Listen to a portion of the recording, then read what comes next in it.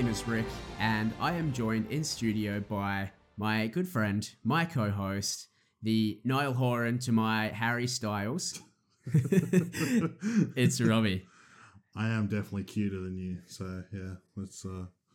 Is Niall the cuter one, though? Yeah, I'd argue that Harry is more successful in every way, but I don't know, it's just something about the little blonde boys, he's just got something going for him, Just a little something. Well, that's a little bit creepy of you to say. Well, but I mean, they're both older than me, so let's relax on that, It's more so the phrase little blonde boys that you used that's kind of sticking with me. Well, it's just because I'm a big dude, everyone's little. Right, Yeah, fair enough. We'll edit this out. That's all right. Let's just start again. No. Yeah, we actually have, I would say, a subject matter expert for One Direction on the line. Joined by the power of technology today, we have returning guest, also known as Robbie's wake-up call. We have Dana. Welcome back to the show, Dana. Ring-a-ding-ding. Hello. Your alarm is going off, Robbie. Snooze hard. Look, very interesting call from you, Rick, considering a couple of weeks ago, I believe that you said that Liam was your favourite member of One Direction, and suddenly you want to be a Harry. So... very interesting. Look, Liam has been my favourite from the start, but Liam seems to be crashing a little bit at the moment, and Harry's stocks just continue to rise. So, look, popular choice, I guess Harry Styles, but look, I'm still a Liam boy at heart. There you go. So you called yourself a Liam boy? Yeah.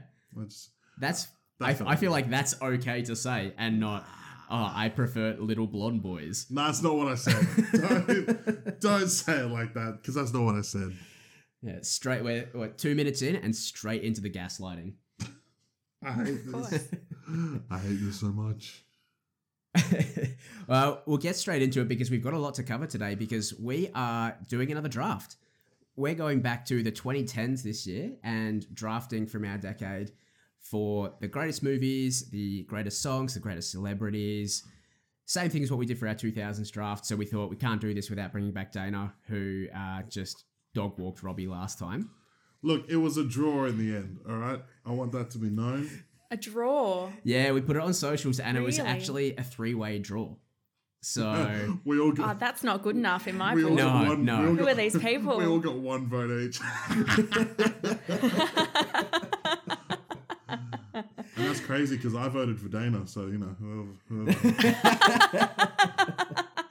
Look, there was more engagement than that, but, my parents both liked it, but they didn't react in the way that I had stipulated it to be reacted on the post. So they just gave it the thumbs up instead of giving it the laugh emoji for Rick or the wow emoji for Dana. So there was votes left on the table that weren't counted.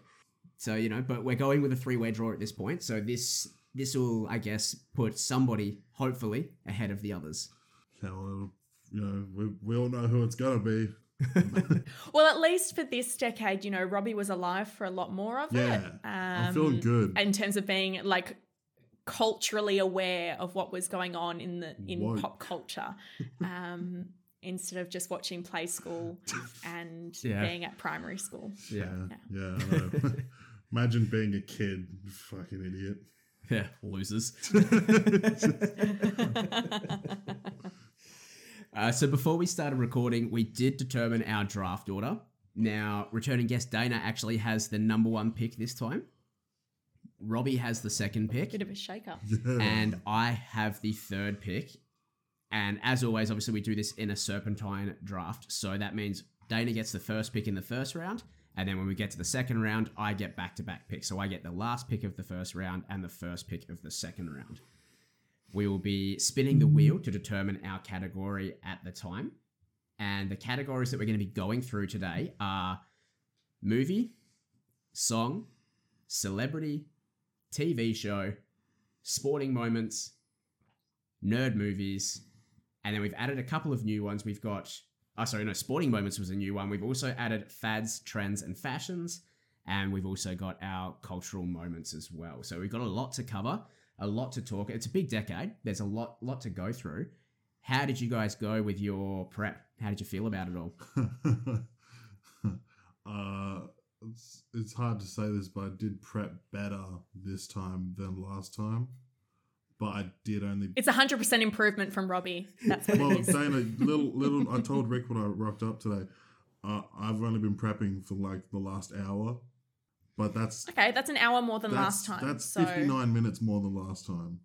Yeah. So while Dana and I have been agonizing over our lists for the last 3 days, Robbie has been leaving it all to the last minute. Yeah, I definitely found this decade challenging. I think it's such a varied decade in comparison to 2000 to 2009. And there was a real shift, I think, in pop culture, which is really hard to then kind of narrow down to one choice per category. I don't want to downplay my picks a lot, but there was a few that I struggled with. There's a couple of particular categories where it was a bit of a wake up for me that like, oh shit, I actually didn't pay enough attention during the 2010s. So there was a lot of research that went into this to actually like try and come up with a good pick.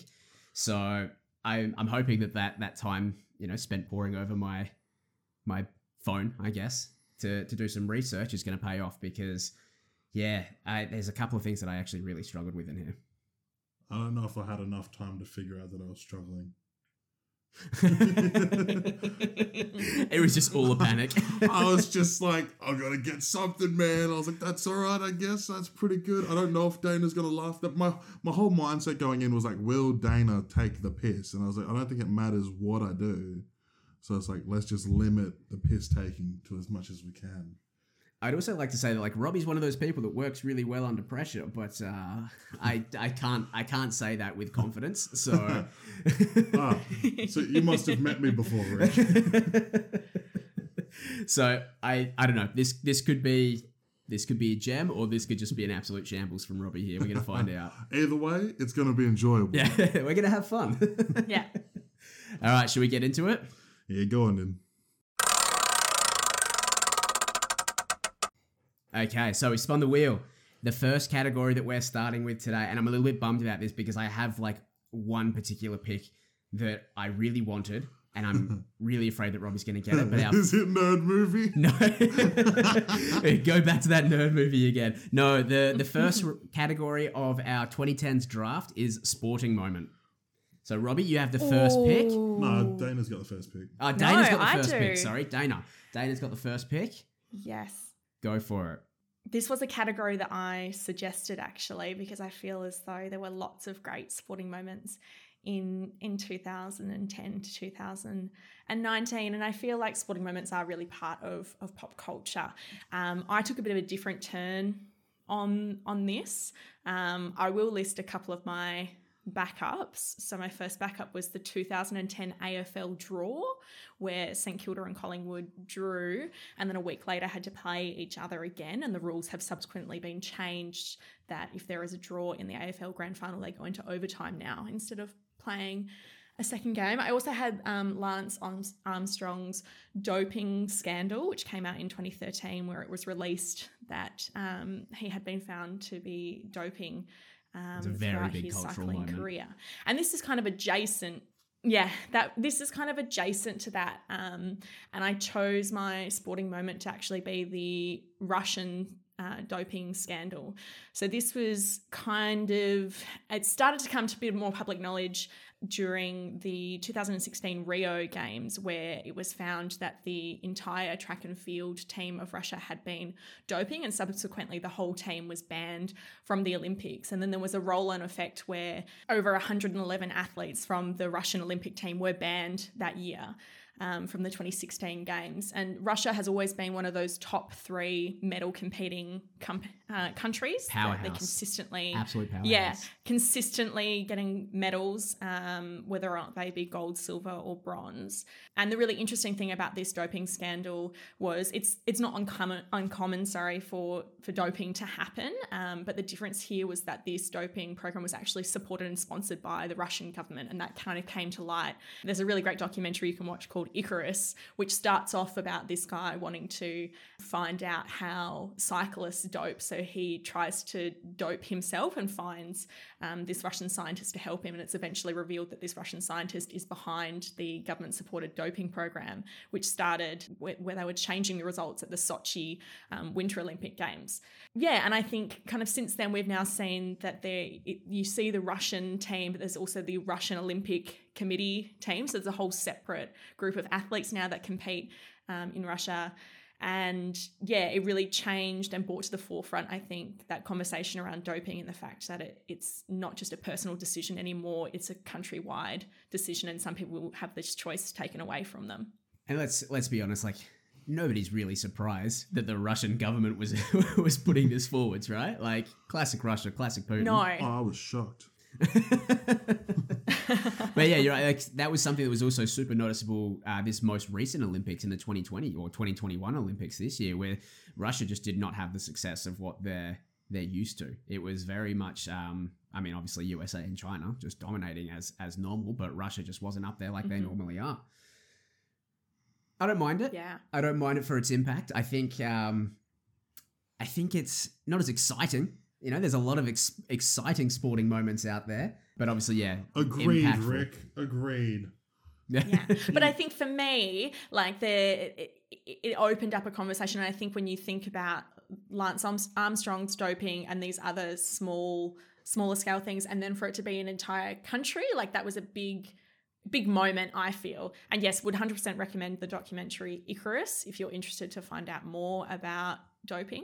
Bit of a bummer start, but I think it's worthwhile throwing a lot of facts your way. Let's kick it off on a downer. And just really trying to show off my intelligence more than anything. I just thought coming into like this sport, it would be kind of like we'd choose like the achievements through our sport, you know, not the failures and the humiliation. Which moment got me screaming at my TV the most? Yeah, you know. Like, yeah, but can you consider it a failure if, you know, you think about all of these other athletes that then as a result of an entire country's worth of athletes being taken out, like the track and field athletes that then actually had a chance of winning medals because people that were doping were taken out of it completely. Look, I'm of the opinion that everybody should be doping so that we can see just like the peak of human abilities. The elite level, yeah. And that's a whole different conversation. I want to see the 100-meter sprint done in 4 seconds. Yeah, I want everybody on performance-enhancing drugs.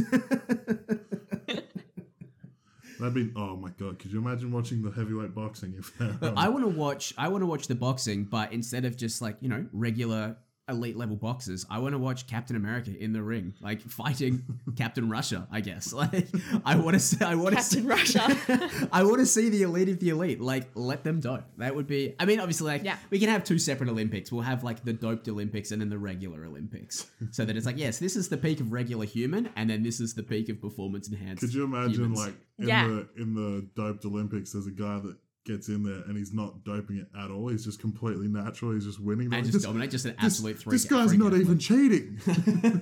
Get him out of here. Surely this can't be legal. All right. Well, off on that downer note, Robbie, you've got the second pick, so I do, go for it. After what you said, I'm fairly confident that I've got what you had, because one thing I know about you and me, Rick, is we both share a passion for basketball. I'm panicking. Yeah, I'm panicking. It's because you agreed with me on the whole downer thing. I know it's not one thing, so I'm going to assume that you also had the Cavs winning the championship. Son of a bitch! Coming back from that's the end of this podcast, guys. Thanks so much for joining us. We'll see you next week. Thanks, everyone. Bye, Mom. Bye. Son of a bitch! That was the first thing that I had written down for the sporting 3-1 Cleveland Cavaliers comeback victory. Where LeBron James won it with Cleveland after leaving and going and doing his thing in Miami, and then coming back, promising Cleveland a ring, and then delivering against a dynasty team, closest team we've had to Michael Jordan's Bulls ever. You know, it was magical that year, and I'm pretty sure basketball hasn't been the same since then. I still love it, but it's just not that level of entertainment was something to behold. What was it, 2016? I think it was. 2016. You don't even have the year, Robbie. No, I don't. Classic Robbie. Classic Robbie. I'm so fucking shattered. I'm despondent. That was the first thing that I wrote down for sporting moment. The 2016 NBA Finals, the rematch of the 2015 NBA Finals, LeBron's revenge, one of the greatest players of all time going up against one of the greatest teams of all time, the block, the shot, the first ever 3-1 comeback in the NBA Finals, LeBron finally bringing a championship to Cleveland, the whole, Cleveland, this one's for you, like, yeah, fuck you, man. So the best thing about this is that Rick just did it for me. But yeah, Rick, you'll know the best part. I didn't have that until about 5 minutes before I got to your house.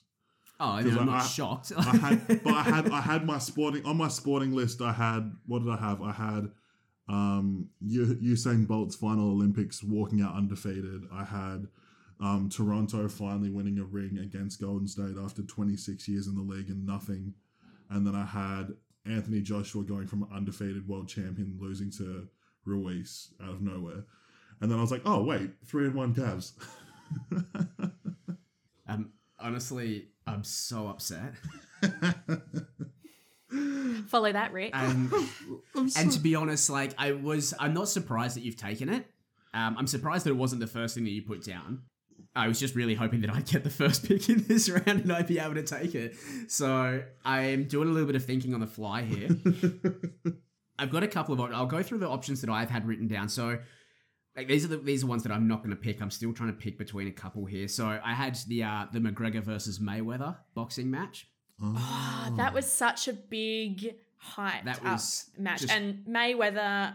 Wait, hang on. No, I'm thinking there was another... Manny Pacquiao was another one against Floyd Mayweather as well at about 2015, I think. So, like, celebrity boxing has obviously become a thing these days. That fight was brutal. And McGregor obviously being a professional fighter but not a boxer. The other ones that I had Undertaker's WrestleMania streak getting ended. 21 straight victories at WrestleMania. And I had Mick Fanning punching a shark just because that's like iconic. Yes, that is a good one. So I've got 3 more choices that I'm trying to pick from here. And I'm really, really struggling of which way to go because there's a narrative around all of them. There's one which, there's 2 that are very personal to me. And then one which is just like a big moment in Australian sports. I would have thought with you as I don't know the 3 you've got left, but I would have thought with you as a Lakers fan, them winning their 16th ring in 2000. No, okay, so there's the one other than that I'm considering is Kobe's retirement. Yeah, okay. Kobe's retirement, his farewell tour around the NBA, and Kobe's retirement game. His game against the Jazz was insane. Yes, 60 points in his final game. Kobe Bryant is the reason that I got into, he's the first person I kind of fell in love with basketball. So he's one of the major reasons that I'm a big fan of basketball today. But that's not going to be my choice. I think I'm going to go with the last... I haven't watched AFL for a long time. I'm still a fan, but I haven't followed it for a while. I'm going to go with the last AFL grand final that I watched. And Collingwood versus West Coast. The 2018 AFL grand final, Collingwood versus West Coast. Best grand final ever. And there's been polls and surveys done which have nominated that as the greatest AFL game of all time. And I know for myself, and we talk about screaming at the TV, this is the first AFL game that Cora ever watched. And probably not the best introduction to it because I was losing my mind the entire game. I think this was like the first sporting event that I watched where I cried. Just incredible. What was the final score? That's a good question. It's a very close game. I know that. And obviously at the end of it, we had the Dom Sheed goal, which sealed the game for them. The final score was 79-74. Yeah, 5 points. With West Coast winning by 5 points. Within a kick. And I just remember watching that with a couple of friends with Cora. And the first quarter, I think the Eagles were down by quite a bit, and it was quite a big comeback victory for the Eagles, but you could tell that the tide was turning, and just the atmosphere around that, watching that game, and obviously as a lifelong Eagles fan, I've grown up as an Eagles fan. It's a very emotional, very personal moment for me. As I said, it's the last AFL grand final that I've actually sat down and watched. To be fair, Rick, there haven't been any worth watching since, you know what I mean? I watched the Geelong Swans game this weekend. That was just embarrassing to be a part of. Yeah. That wasn't a game, it wasn't. Robbie. That was a walkover. Yeah, no, it was disgusting. Even like my cousin's a Geelong fan. He was there and he was like, I was so happy, but I was so bored. And I was like, oh, well, there you go. And like, even with the Demons game last year, like after half time, it was just brutal. I think Melbourne kicked like 4 goals in under a minute at one point. But yeah, the only other one that I was like tossing up between was the 2016 AFL Grand Final, the Bulldogs versus Sydney, which was breaking a 62-year drought for premiership for the Bulldogs. And just that kind of like Cinderella story. The Bulldogs came from 7th on the ladder to win the entire thing at the end of the year. And just the one moment that's always stuck with me is the Bulldogs being presented their trophy, getting their medals, and then Luke Beveridge taking off his premiership medal and handing it to Robert Murphy, who was the captain of the Bulldogs at the time, but was injured, so couldn't play in the grand final, and obviously had been like a lifelong Bulldogs player. And it was just that moment of like, you've earned this, you've been here, you've, been fighting through the trenches with the Dogs for this entire time, and we finally reached the top of the mountain, and unfortunately you couldn't be there, but here's that recognition of your service. And I remember watching that and like tearing up, being like, this is the most beautiful moment in sports. Yeah, that was an amazing moment. And that's what sporting moments can do, right, for a culture, is you do have those kind of those times where you can see the best in humanity and seeing people perform at their absolute best, but also seeing the devastation that happens for a team who have worked so hard for so long and just didn't make it. Yeah. Just like Robbie. Well, before Dana landed that killing blow, I was going to say, like, that's one of the best things I love about AFL is that they don't, like, in their playoff series, it's like, it's just elimination the whole way through. They don't do like a best of 3 or a best of 5. It's like, if you show up on the day and you win, that's it. You've won. You don't have to win 3 games in a row or some shit like that. Like, I love basketball, but that's, to me, it's just like, if you win, you win. You don't get a second chance to win. You know what I mean? Yeah, you got to be on. Yeah, exactly. Like, if you have a bad day, that just means you weren't the best team. You know what I mean? Like, exactly. You can't be like, oh yeah, we'll get them in the next one. It's like, no, you lost. You lost. All right. Anyway, let's move on from that because we spent a lot of time talking about sporting moments already. So let's move on to our next category.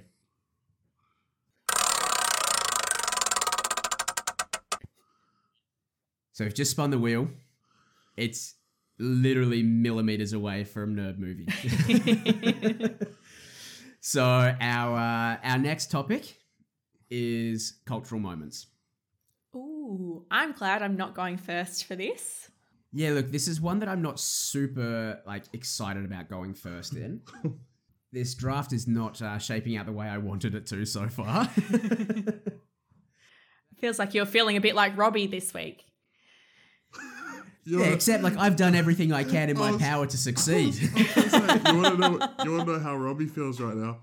I'm looking at the list that Rick put in the group chat, and cultural moments not on it. It's like a few messages under it, so I haven't prepped anything for this. So I'm in the complete dark, but I reckon I'll pull something out my ass. Let's go. Okay. Look, there's a couple of moments that I can go. I think I'm not going to talk about them because I don't want to give anybody any ideas. But the one that I think I'm going to go for as far as a pop culture, one of the biggest moments in cultural history, I think, up until this point, especially in the entertainment industry, I am going with the 2017 #MeToo movement. Ooh, okay. I had that on my list. I think in terms of cultural significance, the amount of people that have, come forward and talked about their history with, sexual assault, sexual harassment in the workplace. Obviously this came to head with the massive case against Harvey Weinstein. That was kind of the big driving factor behind it. But the movement that then came from that, the #MeToo movement, where everybody was on social media, tagging things with #MeToo. There was actually a study from Facebook that came out after the #MeToo movement that found that people, the general person in America, had 50% of the users of Facebook had a friend that had been sexually assaulted or abused, which is just staggering to think about. Just an insane amount of people when you think about how many people are in America, that 50% of those people know somebody. Which I guess in a way is another way of saying 50% of those people have faced some form of abuse. So insane. Obviously, it completely rocked the entertainment industry, the Hollywood, the music industry. So many people that came out and spoke about this. That it's it was on the cover of magazines. The women that came forwards and spoke out against Harvey Weinstein were everywhere at that time as well, like all over the newspapers, all over the magazines. It was just this massive moment in history, which I think has also changed Hollywood's perception from like those production companies that are the casting couches, those gross people behind what gets done in Hollywood. That and I think since that moment as well, you've seen a massive push for women in the industry within Hollywood as well. Obviously facing up more women-led movies, more women directors. People seem to be getting their actual time to shine now after this. So I think the trickle effect from that, people coming forwards, has been massive in that industry as well. So that's, 2017, the hashtag #MeToo movement is the pick that I'm going to take. Great pick. For me, it's not surprising that statistic that you mentioned about 50% of US Facebook users having somebody who has experienced sexual assault or sexual abuse. And it was a really interesting conversation at the time as somebody who was working in the film and television industry, having that conversation with colleagues about how to move forward from this. And I definitely think you're correct that it has really inspired a lot more female storytellers to have their stories told, with female directors, with female producers, and with female writers. And it's forever changing and evolving. And I think the most powerful thing about it is that it transformed from just being something that was a hashtag into something that was actually had consequences and action, which isn't necessarily always the case. I feel like we live in quite a hyper real world where it's really easy to tick a box, but then actually be like, I've done my part and not do anything further. Whereas this kind of stepped it up a little bit and moved. This moved it past an online hyper real world into reality for a lot of people. And I think particularly seeing the number of people that had been affected in some way by it really brought it home for people that didn't know those experiences of their friends, of their colleagues, of their family. Exactly. So, Robbie, have you got any ideas yet? I've got exactly one idea. Great. But I like it and I back it. My cultural movement thing of the 2010s is the legalization of same-sex marriage in Australia.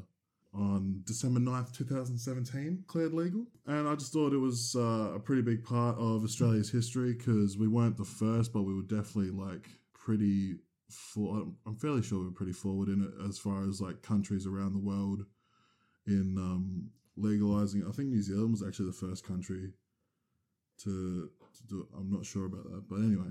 But yeah, it's just letting people do what they want to do pretty much. Like it's not because marriage is, I don't know, if Rick can really talk about it, I don't know, marriage is a big deal to you, I guess?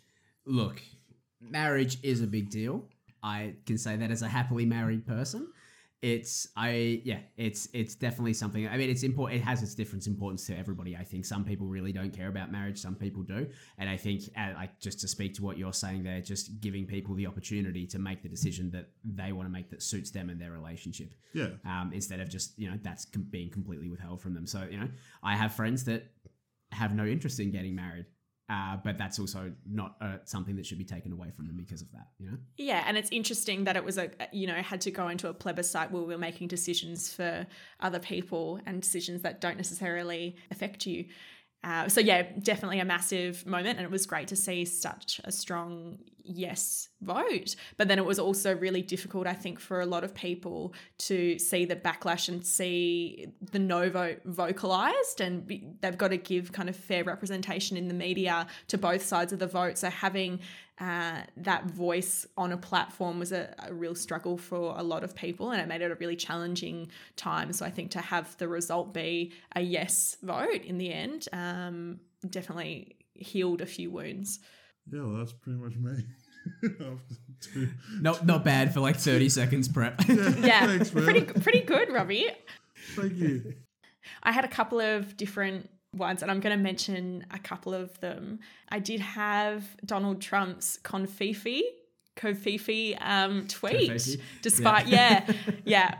as a big cultural moment. And I also had Hamilton, the musical, as another one as well. I think that was a absolute triumph of a production and really educated a lot of people on what American history is, and also gave a platform for non-white performers to really shine in a space. But I'm taking us all the way back to 2012 with a movement that was just called Coney 2012. So Coney 2012 started off as a short doco film produced by an organisation called Invisible Children, and its purpose was to kind of make known this Ugandan cult leader, Joseph Kony. They really wanted to make him recognisable and known to the globe, to have him arrested by the end of 2012. And on the 5th of March, they released this video and it went viral. From 2022, it's had over 103 million views. And a lot of celebrities got on board on it as well. But it was a bit of a failure. Like, it goes back to what we were talking about before with the Me Too movement, where you have the option of having a hashtag and feeling like you're taking part in something, but they're not actually doing something in real life. And that didn't happen with Me Too, but it did happen with Coney. There were events trying to light up the night and have all of these protests and rallies where people would like flood the streets with Coney posters and make him well known. And there was a huge online following for this, and people clicking, saying, yes, I will attend and I'm going to do all of this stuff. And then on the day that it was actually supposed to take place, barely anybody showed up. And it's kind of that slacktivism that I think took off in that period, where it's so much easier for people to click a button than to actually walk out their door. And Coney 2012 was a representation of that. And then also the downfall of it was that one of the founders of it, I think, was eventually convicted of child abuse. So not the best cause when he's trying to stop a war criminal who was... Now, this may be an urban legend, but I'm pretty sure that founder was also found in the streets, naked, high on meth. Correct. You are correct. That did happen. Yeah, good. Yeah, cool. Yeah. Yeah, wild. Absolutely wild. Super wild. And I think... yeah, it's just so interesting that all of these celebrities got behind it online and were like, yes, let's make this a big thing, but there was no actual action that happened from it. Yeah, no, it's one of those first moments of, as you said, the slacktivism of that. I'm online and I'm being part of the solution. It's like you're literally doing nothing. You're just clicking a box and that's it. Like, you're not contributing anything. You haven't taken any time out of it. It's the same as those people in the George Floyd thing in America, where they started doing the, let's change our profile pictures to black squares. It's like, okay, that does nothing. Like, in the grand scheme of things, you're doing nothing here. All right, I think 3 good choices for cultural moments there. So let's head on over to our next category.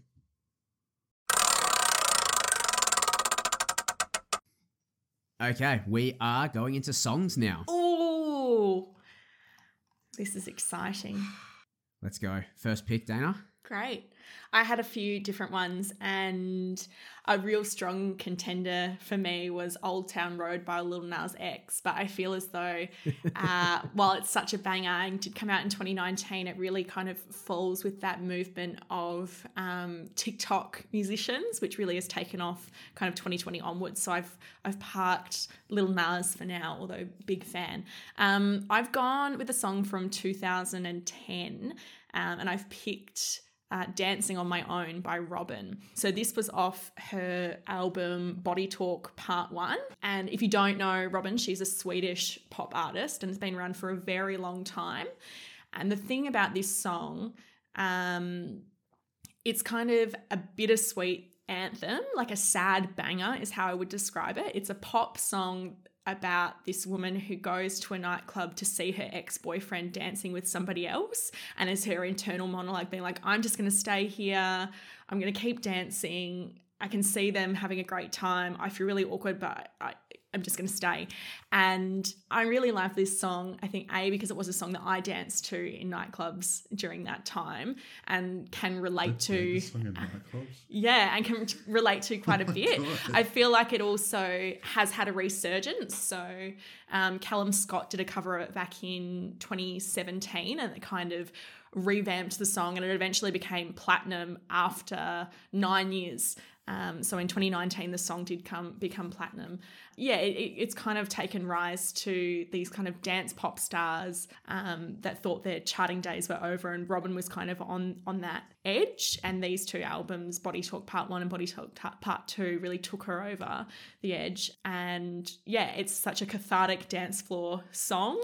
And I think there's still some viral videos you can see of people singing it on New York subways and at concerts, and they can just sing it without a backing track and really relate to it. So that for me is the song of the decade. Interesting choice. Yeah. I don't know how to respond to that. It's not really it's not what I was expecting.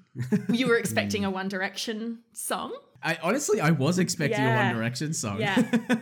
Look, I love my boys, but for me, I feel like considering this song had its started off at the beginning of the decade in 2010 and then had a complete resurgence 7 years later, and then after being around for 9 years became platinum, just the longevity of the song lasting for that period of time and going through a few different cycles, for me, makes it great. Fair enough. Well, I'm going to go with a song that Dana has just mentioned she passed up on, which is Old Town Road. So Dana's already given her reasons why she didn't pick this. Yeah, so give me your reasons why you did, Robbie. Well, I'm choosing it because it spent 14 straight weeks at number 1 after being released. And then also, when it first released, 3 months later, they re-released it with Billy Ray Cyrus in it. And then it took off even further. And then I think it was about 7 to 10 different versions of the song, and for some reason they were all, I just want to say, I don't even like this song. I'm just saying it was huge for the time because it just got it's one of those songs where it got so big that it just became it was just everywhere. Like, didn't matter where you went, whether you're listening to the radio, if you're at the shops, whatever, you just hear it everywhere you went, even like on YouTube ads and shit like that. It's just everywhere. But you can't deny how successful this song was and how huge it got. It had 26 award nominations over 2 years, and it won 14 of them. So, you can't argue with those results. That's huge. And then, just 14 weeks at number 1 is just ridiculous. And it beat Drake's, which had, I think Drake had Hotline Bling for 10 weeks. And that was huge at the time. And then 14 weeks just, made it seem like nothing. But that's pretty much all I've got. It is a banger. And I think, the Billy Ray Cyrus edition as well really did heighten its fame. And the video clip is I feel like also without incredible. that, it wouldn't have had as much success. Oh, correct. No, but I think I saw even BTS, that K-pop band, they did a version of it with Lil Nas X. Everyone was trying to get him to do a version with them. That's why he ended up having so many. And that was right at the start of that was his first hit. Yeah, that's what launched him. Yeah. All right. Well, I guess it's up to me. I'm actually quite happy with how this has played out because I feel like my song is better than both of yours. So I'm feeling very confident at the moment. I'm feeling really good about this. So my song, I did consider One Direction as well. I had that on the short list. What Makes You Beautiful? What launched One Direction into the popular zeitgeist, and just they exploded. It's just so hard to limit it to One Direction song as well, which is why I was like, I can't because they're all incredible. Yeah, they're bangers, every single one. The other one that I had on my list that I'm not picking is Gangnam Style, and just because of the fact that that was just massive and absolutely everywhere, topped the charts in more than 30 countries, which is just ridiculous. It's the first YouTube video to hit 1 billion. Is it? I thought it was Baby by Justin Bieber. Oh, I thought it was Gangnam Style. My research may be wrong there, but I think Gangnam Style was the fastest to hit it. The fastest? It might have been the fastest. Either way, either the fastest or the first to hit 1 billion views on YouTube. But the way that I've gone with this, and I said this to Robbie before we started as well, that I really wanted to pick something that has impacted the culture a lot and has changed the music industry as well. I considered, like, I looked a lot at Kanye's stuff because I like Kanye. I'm a big Kanye fan. All I did was look at Kanye.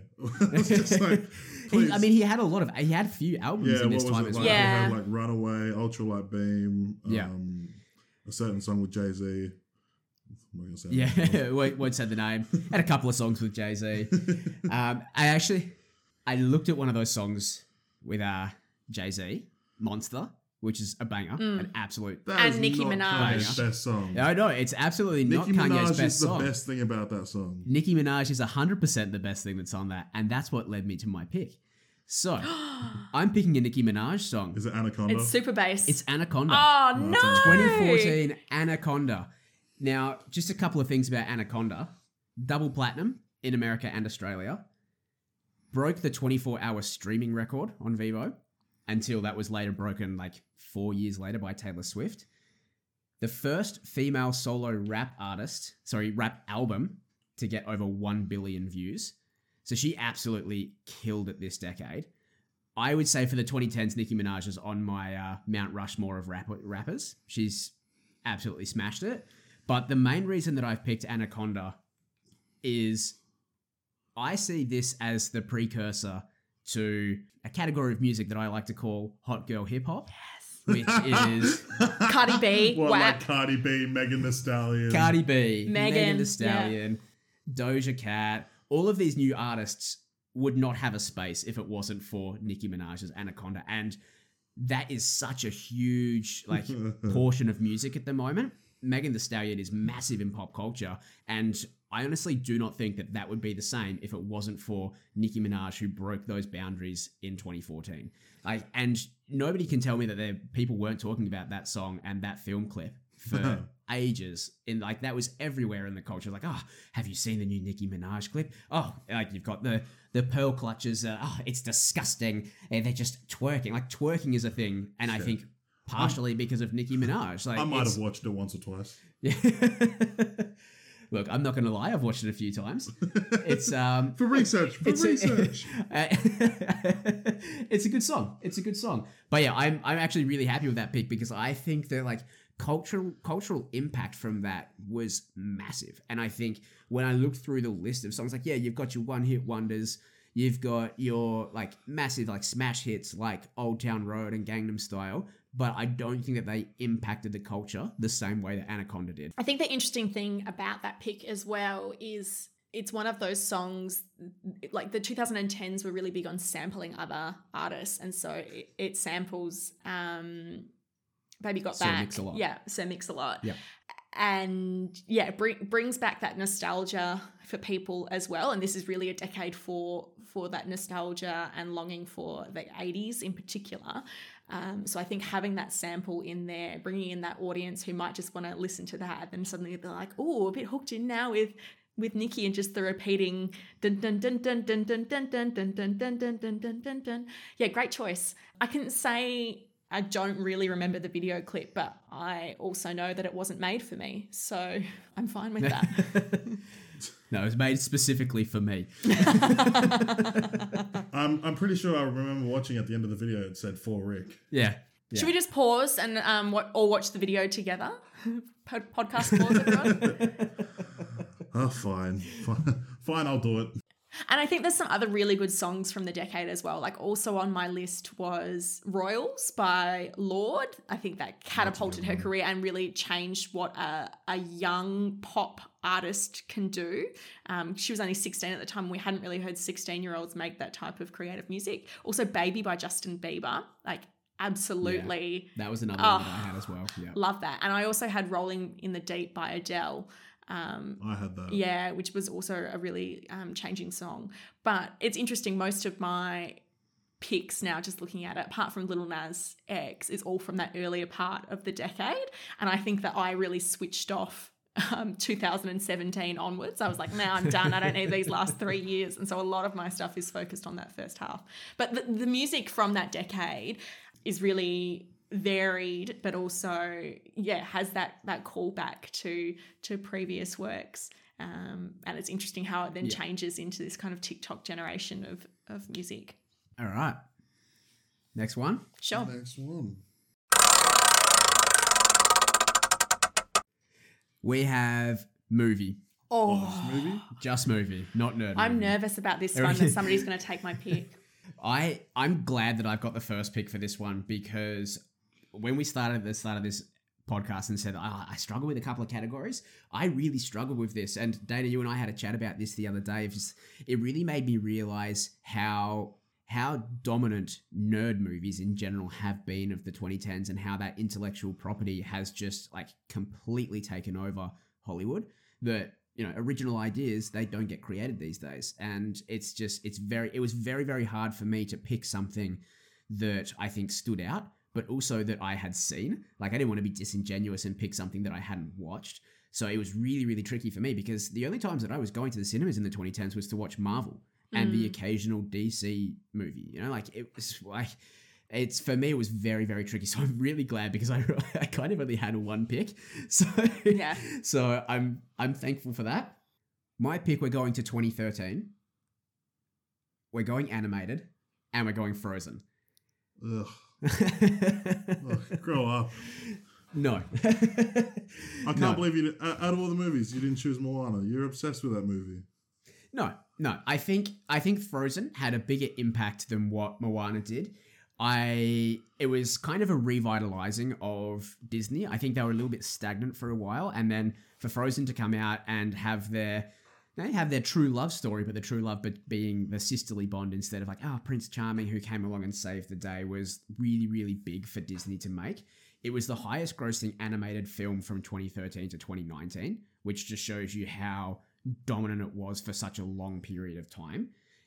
It won two Oscars. It was nominated for two, won two, dual Oscar winner, Best Animated Feature and Best Achievement for Music in a Feature Film. And you can't really talk about Frozen without talking about Let It Go, which I don't think is the best song on Frozen, but Let It Go, which just dominated music as well, like was charting. I don't think there's a parent alive that isn't sick of hearing Let It Go. Personally, my favorite song is Love is an Open Door, and that is why it was the first dance at mine and Cora's wedding.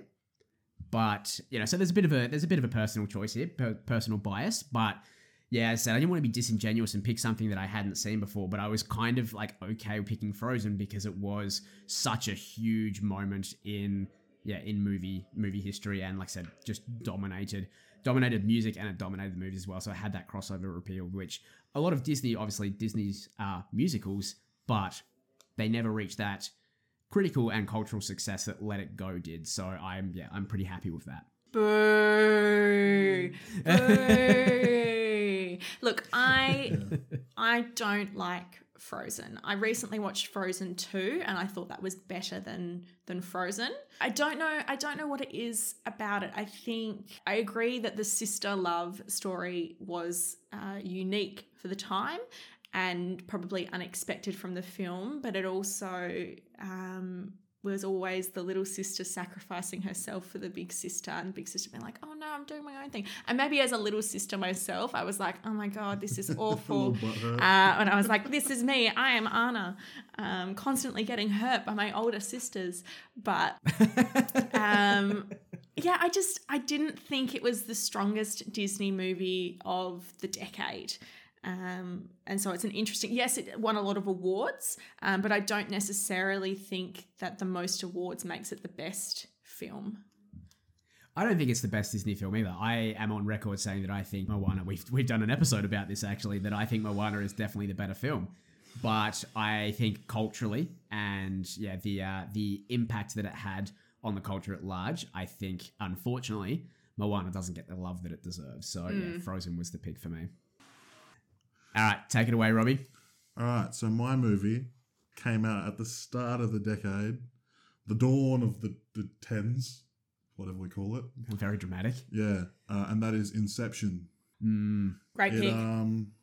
It's I don't really know what to say about the movie. It blew my mind as a 11-year-old kid. I didn't know what I was watching, and I watched it at least once or twice a year until the age of 17, and it still just confused the shit out of me. But I will say that it had 4 Oscar wins, and 157 award wins out of 220 nominations, which is huge. Hans Zimmer was he did the I can't think he did the composer. Thank you, Dana. Thank you. I love you. You're a good sport. Yeah, the composer. My God. I was just letting you drown there. I know. Nah, make your own point, Robbie. I was looking to you for help. And you what happened to that preparation, Robbie? I mean, it's in the works, you know. Can you tell us who the director was? Christopher Nolan. I actually did know that. Yeah, good. And I had, you know, Leonardo DiCaprio, Joseph Gordon-Levitt, Tom Hardy, and a bunch of other people that I can't think of. But yeah, what did it win Oscars for?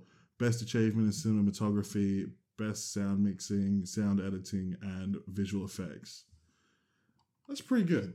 That's pretty much all I've got. All I'll say is that it's definitely a more interesting movie than Frozen, because Frozen's just an awful movie for children, Rick. Interesting does not equal cultural impact, though. I'll just put that out there as well. I would argue, though, that this does have a significant cultural impact, because we still talk about it having an inception moment, and people misuse it all the time because they don't like it's quite a complex film and people don't understand it, but it's still part of the culture in that time where people will be like, oh, a bit of inception here. I mean, there's a Rick and Morty episode about it, you know.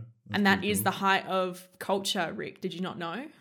Yeah. Yeah. Rick But and no, Morty. you see, you have to have a really high IQ to understand Rick and Morty, and unfortunately, just it all goes over my head. Straight over. I think there's some really interesting themes in Inception as well. I think there's a really big theme around guilt. I think it's a great film. It was definitely on my list as well, and just cinematically stunning.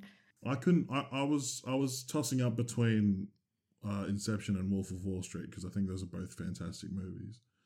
And I definitely like Wolf of Wall Street better, but I just feel like Inception had more of an impact on pop culture than Wolf of Wall Street did. Dana? I had quite a few films, and like Rick was mentioning before, like this decade was really about, it was a decade of remakes, reboots, sequels, prequels. And I think that comes down to people wanting a guarantee that something is going to be good, and production companies wanting a guarantee that they can make money. And for a while, kind of the end of the 2000s period, films weren't really being as successful as what they were. You didn't have those box office hits, and then, you know, the Marvel movies kind of came in, and that became a guarantee for people, and it became guaranteed entertainment as well. So people would spend their money going to watch those rather than watch an original screenplay. Inception was on my list. I also had The Social Network, which is from 2010, David Fincher film with Jesse Eisenberg and Andrew Garfield, written by Aaron Sorkin, which is obviously about Facebook and how that came to be, and a really good film about relationships as well. And I also had on my list Skyfall, which is a James Bond film. I'm a big James Bond fan, and this was a fantastic film, but I've chosen a film from 2017, and it was the directorial debut by Jordan Peele, and it's Get Out. I watched it again last night and it still stands up. It was a film that only had a budget of $4 million and yet made over $200 million at the box office as well. An original screenplay written and directed by Peele, and really focuses on the fact that racism is America's biggest demon. It is the monster in the closet that people are skirting around and talking about but not really talking about. And it explores the experience of a young black man going home to his white girlfriend's parents and what those interactions are like with the white people around him. And it's really a commentary on slavery, modern day slavery, and the fact that we still categorize people. And it also has a bit of a subversion of the kind of white savior trope as well. I love the film. The jump scares get me every time. I'm a sucker for jump scares. Every single jump scare will always get me, no matter how many times I've seen the film. And the first time I watched this, unfortunately, was in a aeroplane. So I watched it on a very small screen, still did all the jump scares. Watched it again last night on a larger screen. And yeah, it holds up. I think there's that conversation as well. Like, it came out in 2017 just after Trump was elected as well. And that's when we started to see more of a shift in terms of racism and the attitudes of this black versus white, particularly America, but also kind of a larger conversation around the world. Yeah, and I think when we think about things like Black Lives Matter and all of the awful things that might have happened during the Trump administration as well, this film, again, really just solidifies that a horror film can have a bit more depth, and that, racism is horrific and it is the biggest demon. You're right, Dana. Racism is bad. Have either of you seen it? Good point. Good addition, Robbie. Thank you. That's what I took from that. Now, I haven't watched it myself, but I did have it. Yeah, it was one of those things. Are you kidding me? I had it again. Like, I haven't seen Inception either. Like, This is what I mean by, like, when I was like, the 2010s for me is Star Wars, Marvel, DC. Like, that's all I've consumed in the last 10 years. Like, in That's this decade. embarrassing, Rick. I know, it's bad. It's really bad. It was a bit of a wake up call for me, to be honest. Sorry, you forgot about Frozen. And Frozen. I watched Frozen, yeah. But you could say that it's Disney, Marvel, and DC is what you're putting on your money on, right? Because it's guaranteed that it's going to be good. Pretty much. There's been the investment in money to begin with, so you know it's going to be a spectacle. And they've also got the advantage of having more money to advertise it more, so you're more aware of it. These other films don't necessarily have that. And I know I'm going to be entertained. Yeah. And that's like the main thing for me is like I want to just have fun and I want to enjoy a movie and I want to be entertained, and I'm not going to the cinema. Like, a lot of the times I'm too tired from my life in general to sit down and like think about a movie, and I just want, like, a lot of we've talked about this in other episodes as well, like I just want explosions, and like the Transformers series, like Transformers, love it. Appeals to the lowest common denominator, but a lot of the time that's me. Like, I just want big robots smashing each other and explosions. Like, that's all I need, and I'm happy. So look, I'm not overly happy with my my lack of movie knowledge from the decade, but I'm going to fix it. I'll fix it. Do you think already in the 2020 decade it's improved, though? Or are you still just...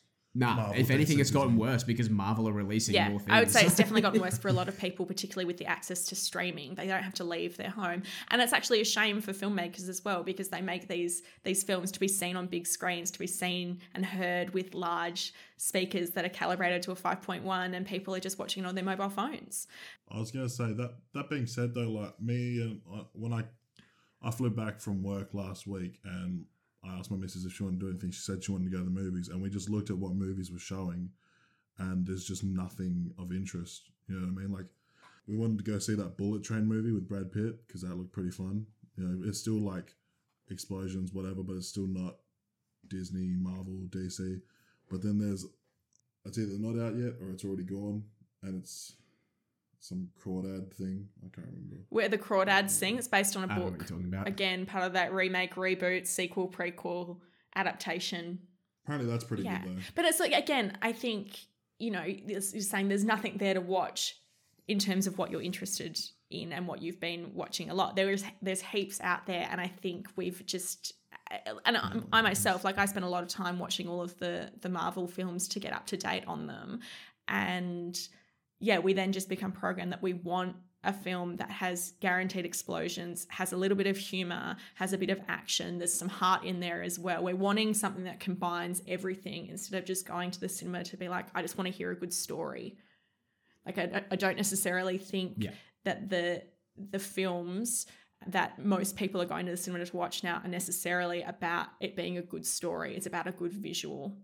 I think, I'm looking at the sessions that are on it at Grand Cinemas at the moment. They've got DC League of Super Pets, which has got like The Rock and Kevin Hart pretending to be superheroes dogs. They're doing the 2009 Avatar before the new one comes out. You're an idiot. You're both idiots. I love that movie. All right, we've gone off track long enough. Let's move on. We've talked a lot about movies there, so we'll go on to the next one. Guess what it is, guys? Celebrity. Is it movie? We just did movie. Yeah, it's nerd movie, right? It's nerd movie. Yeah. And I've got the last pick again. This happened last time. The only movies that I've watched, and I don't get the number one choice. I'm so mad. You didn't get Sporting Moment either. Oh, this is really not going the way that I wanted it to go. All right, No, Robbie, wrong. kick us off. I kick Dana. us off. Stop Dana, I did it again. Stop Dana, kick us confusing off. me with Dana. We And- look so different. Purely because I'm going first, I am changing my choice. Purely because I'm going first. Before we started recording this, Dana said that she didn't have. She's gone something off the board, and now that the ball's in her court with the number one pick, now she's changing tactics. You're nothing but my hero if you Thank take you. Rick's My pick is the Marvel film Avengers Endgame. Thank you. Thank you. All right, Robbie, moving on to you. No. I'll keep going. What a load of shit. When we think about it, right? Look, it wasn't going to be my pick just because I didn't think that I would get in there first, but it has changed now, so I'm going a bit off the cuff here. It is the culmination of really the decade's worth of Marvel films, plus a little bit extra from the 2000s, put into one last spectacle, the last hurrah of these Avengers and all of our kind of side characters coming together against big baddie Thanos. There's a lot of heart and emotion in it as well. Like I came into the Marvel films being really skeptical, and I knew that Endgame was approaching, and I had kind of like sifted through a few of them when they came out at cinemas, but had never sat down and watched all of them. And knowing that Endgame was coming out, I challenged myself to actually sit down and watch all of the Marvel movies in release order, which I know some people have issues with, but I watched them in release order so I could get the best experience out of Endgame when it was released in cinemas. And it took me I think 4 or 5 months, and I ended up watching Endgame in one of the last weeks that it was in cinemas, and I took 2 of my close friends who are very much into the Marvel films, and both of them had already seen the film twice in cinemas. And I didn't think I would come into this movie cheering at points and crying at others, but it happened throughout. I welled up during the movie. I had fist pump moments for some of these characters, and it was really nice seeing these arcs kind of tie up and having the big payoff that we were all waiting for, having that massive battle, seeing the relationship of Tony Stark and Pepper Potts kind of come to that final end, and seeing Captain America as well getting to fulfill his life, which was to age and to be back in the era that he came from. Really loved it. It's a really interesting choice as well that the Russo brothers came on board with Marvel. Like, they had originally come from a comedy background as well. So for them to kind of step into this field, like obviously they started off with Captain America, the Winter Soldier, which I always call the Winter Man, which was actually going to be my pick, but decided, shake it up. I mean, I'm sure you two have a lot to add to Avengers Endgame because you know it's the correct pick. So I'll just open the floor to you. No, it's actually a trash movie, and I don't think anybody should ever watch it. I've never watched it in my life.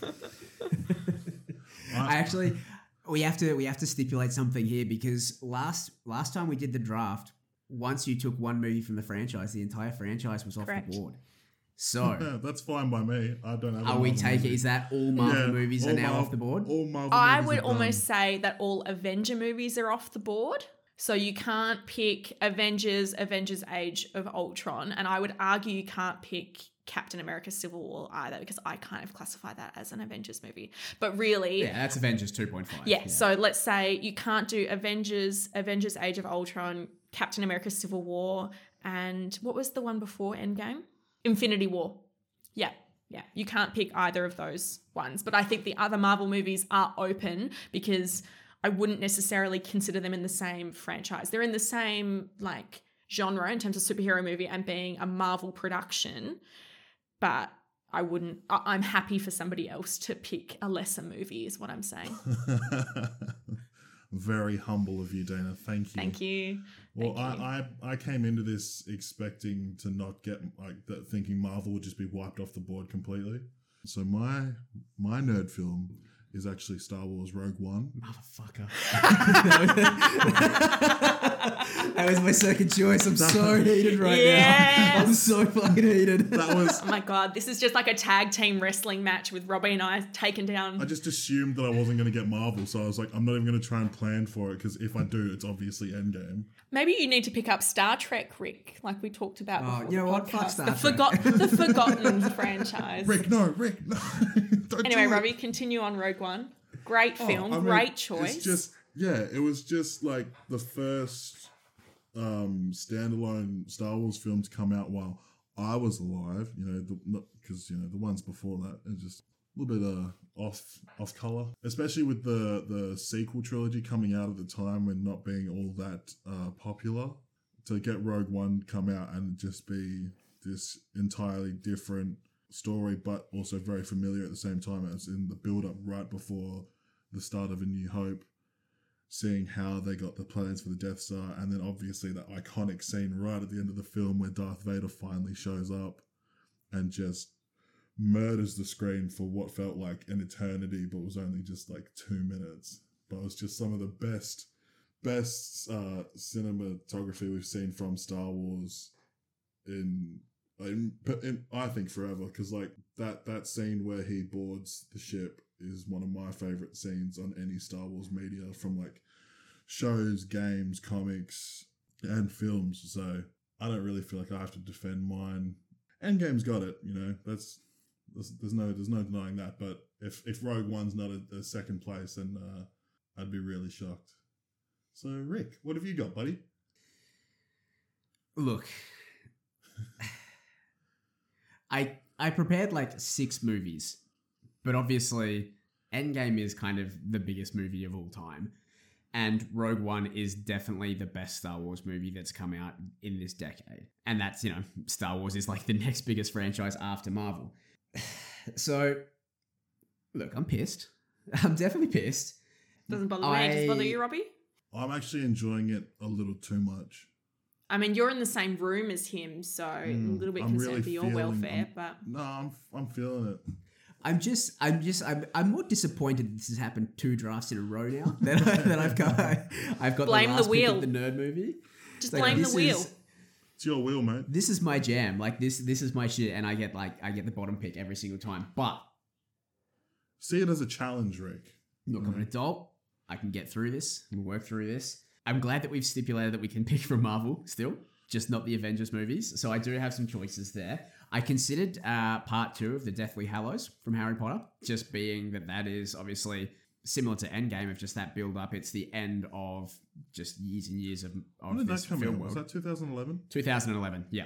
So the pick that I'm going to make, and I'm saving this off of like cultural importance now and cultural impact. So my pick for nerd movies is going to be 2018's Black Panther. Now I think obviously doesn't reach the heights of what Endgame does. I think as far as quality of movie, it's probably not as good as Rogue One. I'm a big enough man to admit those things. But I would say that as far as cultural importance, cultural impact, Black Panther is right up there with everything else. I would say it's even more impactful than what Rogue One is. Like, Rogue One's a fantastic film, but in terms of impact, I don't think it comes anywhere close to what Black Panther does. That's true, but we're not talking about impact. We're just talking about good movies. We're talking about pop culture, and what is pop culture? Hey? What is pop culture? Rogue One. No, we're talking about what impacted the culture, right? And I think that is Black Panther. Whatever, bro. Yeah. Get Black Panther in the hallway when Darth Vader's rolling in and see what happens, all right? Look, this isn't a conversation about that. This isn't a conversation of who would win 1v1. This is a conversation of which film is more culturally important. Okay, and I would say it's Black Panther by a mile. Now, I unfortunately haven't got a lot of prep for Black Panther here, but from memory, it's the first Marvel movie to actually win an Oscar. That can't be true. I'm pretty sure it is. I'll double check this. I will double check this. Bear with me one moment. I think it won for like design. A few moments later. Okay, so Black Panther won in 2018 for achievement in music writing. It won 3 costume Oscars. design and production design. However, Spider-Man 2 also won an Oscar for visual effects. Oh, unlucky Rick. And in the same year, Spider-Man Spider-Man 2. Into the Spider-Verse also won in 2018 for Best Animated Feature. So depending on how the categories were announced, it could be that Black Panther won the first Oscar. But it's more likely... For the MCU.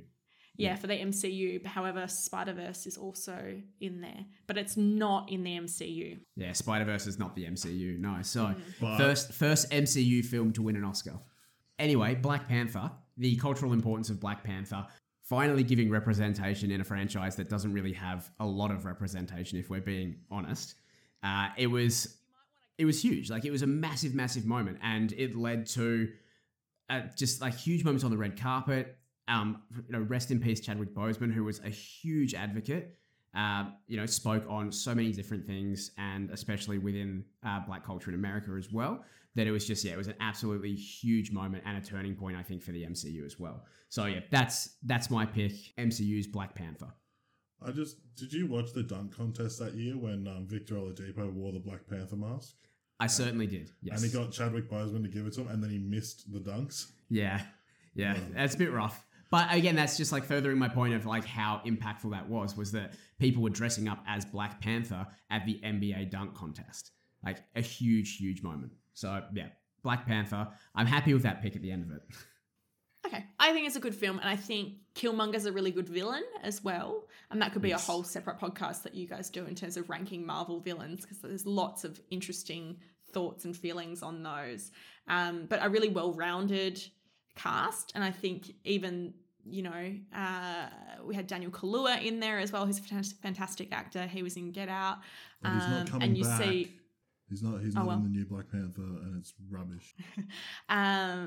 And even just starting to see those links as well that came through from Civil War, and seeing like Martin Freeman come in there, and just the idea that there is a world within our own world. Like, we've got obviously the superhero world, but then there was this entire entity that people didn't know about, and it's existing and it's so advanced. And I think that's also a kind of a commentary on the fact that a lot of the time Western countries see the technologies of third world countries or countries that aren't predominantly white to be lesser than, and this was almost a flip the script on that you see this culture of predominantly Black people with lots of tribes within this country thriving and having advanced technological breakthroughs as well. I agree. Yeah. Good All pick. right. Could have been Endgame. Could have been Endgame, but apparently the random number generator fucking hates me. So you still chose a Marvel movie, so it's just like, look, Yeah. gotta get it in there somehow.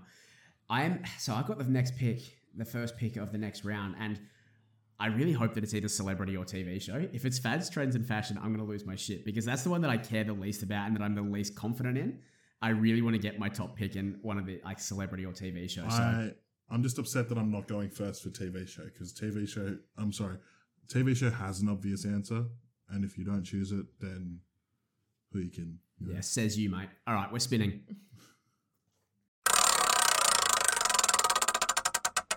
We have celebrities, so I'm like breathing a sigh of relief here. So my celebrity. You can't own a person, right? I have two picks that I'm like quite happy with. I think are very solid picks. I am making this decision on the fly just because we've talked about some heavy things in this episode, so I'm going to switch it up and go a little bit lighter on this one. And I'll, if my other celebrity doesn't get picked, then I'll say who that was later on. But my celebrity for the 2010s, I'm going to go with Kim Kardashian. Oof. That's me breathing a sigh of relief. I think in the way that Kim Kardashian has impacted this culture, like I don't think it's necessarily a positive way that Kim Kardashian has affected this pop culture, but there's no denying that she has been instrumental in how the world perceives people these days. And I'm talking in like the sense of like the beauty standards. Like Kim Kardashian has changed the beauty standards in our culture. That people, like we go back to the 2000s where it was the bangs and the horrible fringes and the low-waisted jeans and being like stick thin, you know, like being that waif figure. Yeah. Like being, you know, like all of the models were all incredibly skinny and had no curves, and like, you know, you could see their hip bones and that kind of thing. To now Kim Kardashian becomes popular and everyone's talking about thick with two C's, and it's just, yeah, like that change in the beauty standards was absolutely massive.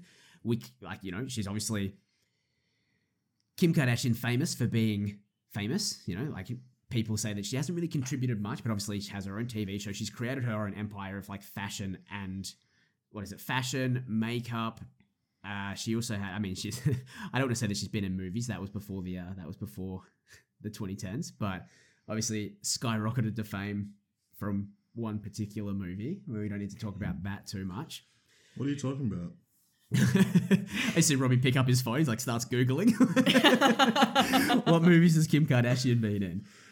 But also, like, just the fact of her, like, her life is so followed these days as well, that I think she's also a huge part of why we have this influencer lifestyle, is because people are trying to emulate the life that they see through Kim Kardashian. Like, people are so interested in who she's married to and who she's dating. We had the very famous, the 72-day wedding from Kim Kardashian. And then later on in the decade, she marries Kanye West and they have 2 kids together, which is like the hugest, you know, biggest celebrity wedding in a long, long time. They've got 4 kids. 4 kids. Oh, They've sorry, got 4. 2. Yeah. 4. And then also the fact that, you know, like, there was the whole Kim Kardashian breaks the internet. Like, no, I think there's only one other person on this list who has been talked about more than Kim Kardashian in this decade. And as I said, I didn't pick them because I wanted to go something a little bit less heavy for this episode. So yeah, Kim Kardashian, that's my number 1 pick. I don't think anyone's had as big of an impact on popular culture as Kim Kardashian. Yeah, the Kardashians definitely have a strong grip, I suppose, and particularly on young women. And, you know, you look at the reality TV show and they were definitely within all areas of the culture. Like, they had their own fashion line, beauty brands. You've got then Kylie Jenner going off in one direction. And I think it's really Kris Jenner being like, okay, we need to capitalize on this and realize the opportunity that, you know, putting themselves out there and really making a personal life a public life. And that's, Kris I think, Jenner, that influencer. the ultimate momager. Yeah. And you're right. Like, I think it has influenced people, and particularly the way that we use social media as well, that it becomes a performative piece rather than a reflection of what's actually going on. Well, that's the thing, like, there's so many people in this world nowadays that social media is their job, you know, like, and trying to emulate that fact of like, so like, you know, I can recreate this life or this image of what my life is supposed to be like, and then I can make money doing so. And I, like, you know, talking about the rest of the Kardashians as well, is that they, if we're being honest, like, they rode the coattails of Kim at the very start of all of that until Kylie, Kendall, Khloe, like, they became their own brand. Until Kylie became the youngest billionaire in the world. Off the back of Kim Kardashian. Yeah, but she has more money than her sister now. That's fine. That's okay. Yeah, that doesn't mean that but she's I been don't more think that impactful. she's had as much impact. Like, maybe in the second half of the decade, Kylie Jenner, I think, probably took off a little bit more, but Kim has been solid throughout, and that work started, I think, with her mate Paris Hilton. Yes. Yeah. Great. Yeah, I think Kylie is more of like a 2017 onwards, 2017, 2018 onwards until now. Yeah. But yeah. All right, Robbie, who have you got? Sorry, before we start, Robbie, did you end up looking up Kim's film or not? No, I still don't know. I saw they showed a movie with a guy called Ray J. I don't know. Yeah, that's the one. Yeah. That's the one. That's the one. Well, I think my celebrity pick might be the one that Rick avoided, just based on the fact that he said it was not white, which is Donald Trump. Yeah. Yeah, the 45th president of the United States.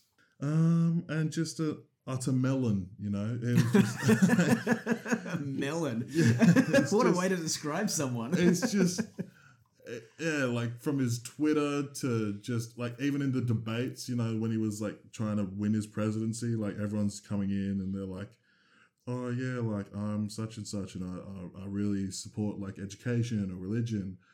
And then Donald Trump just starts like battering them, you know what I mean? He's not actually like, this is what I'm here for. He just goes, yeah, but you suck. And everyone's like, yeah, Trump, That's great. Like, he's just, from start to finish, just been controversial the whole way through, and it's been so entertaining to watch. So much fun.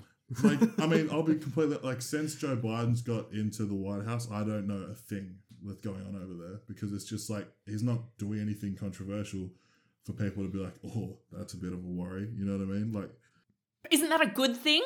I find that so relieving. No, that's exactly what I'm saying. But I'm like, I just don't, like, I don't know what's going on over there because he's not making a dick of himself. Yeah, but it's not as fun anymore. That's what I'm saying. That's why Trump he's the celebrity. Like, anything he did, news reporters just like, oh my God, Donald Trump did this. Yeah. You know? There was a space in time when he was the president, that 4 years. I mean, obviously he was the 2016 Times Person of the Year, because he was the second person on my list. He was the other person that I was considering for this. But yeah, 2016 Times Person of the Year. But there was just that moment, those 4 years when he was the president, where everything in the world, everything in media, it just revolved around Donald Trump. Like, you could not turn on the TV without hearing about Donald Trump. You didn't know what he was going to do. You know what I mean? Like, because he had no political experience. He was just a businessman that ended up in the White House, and like, you know, if you pissed him off, he was just gonna be like, yeah, no, okay, well, I have the ability to just do whatever I want. So everyone's just kind of on edge for 4 years straight. But you know, what a wild 4 years. Yeah. Absolutely insane.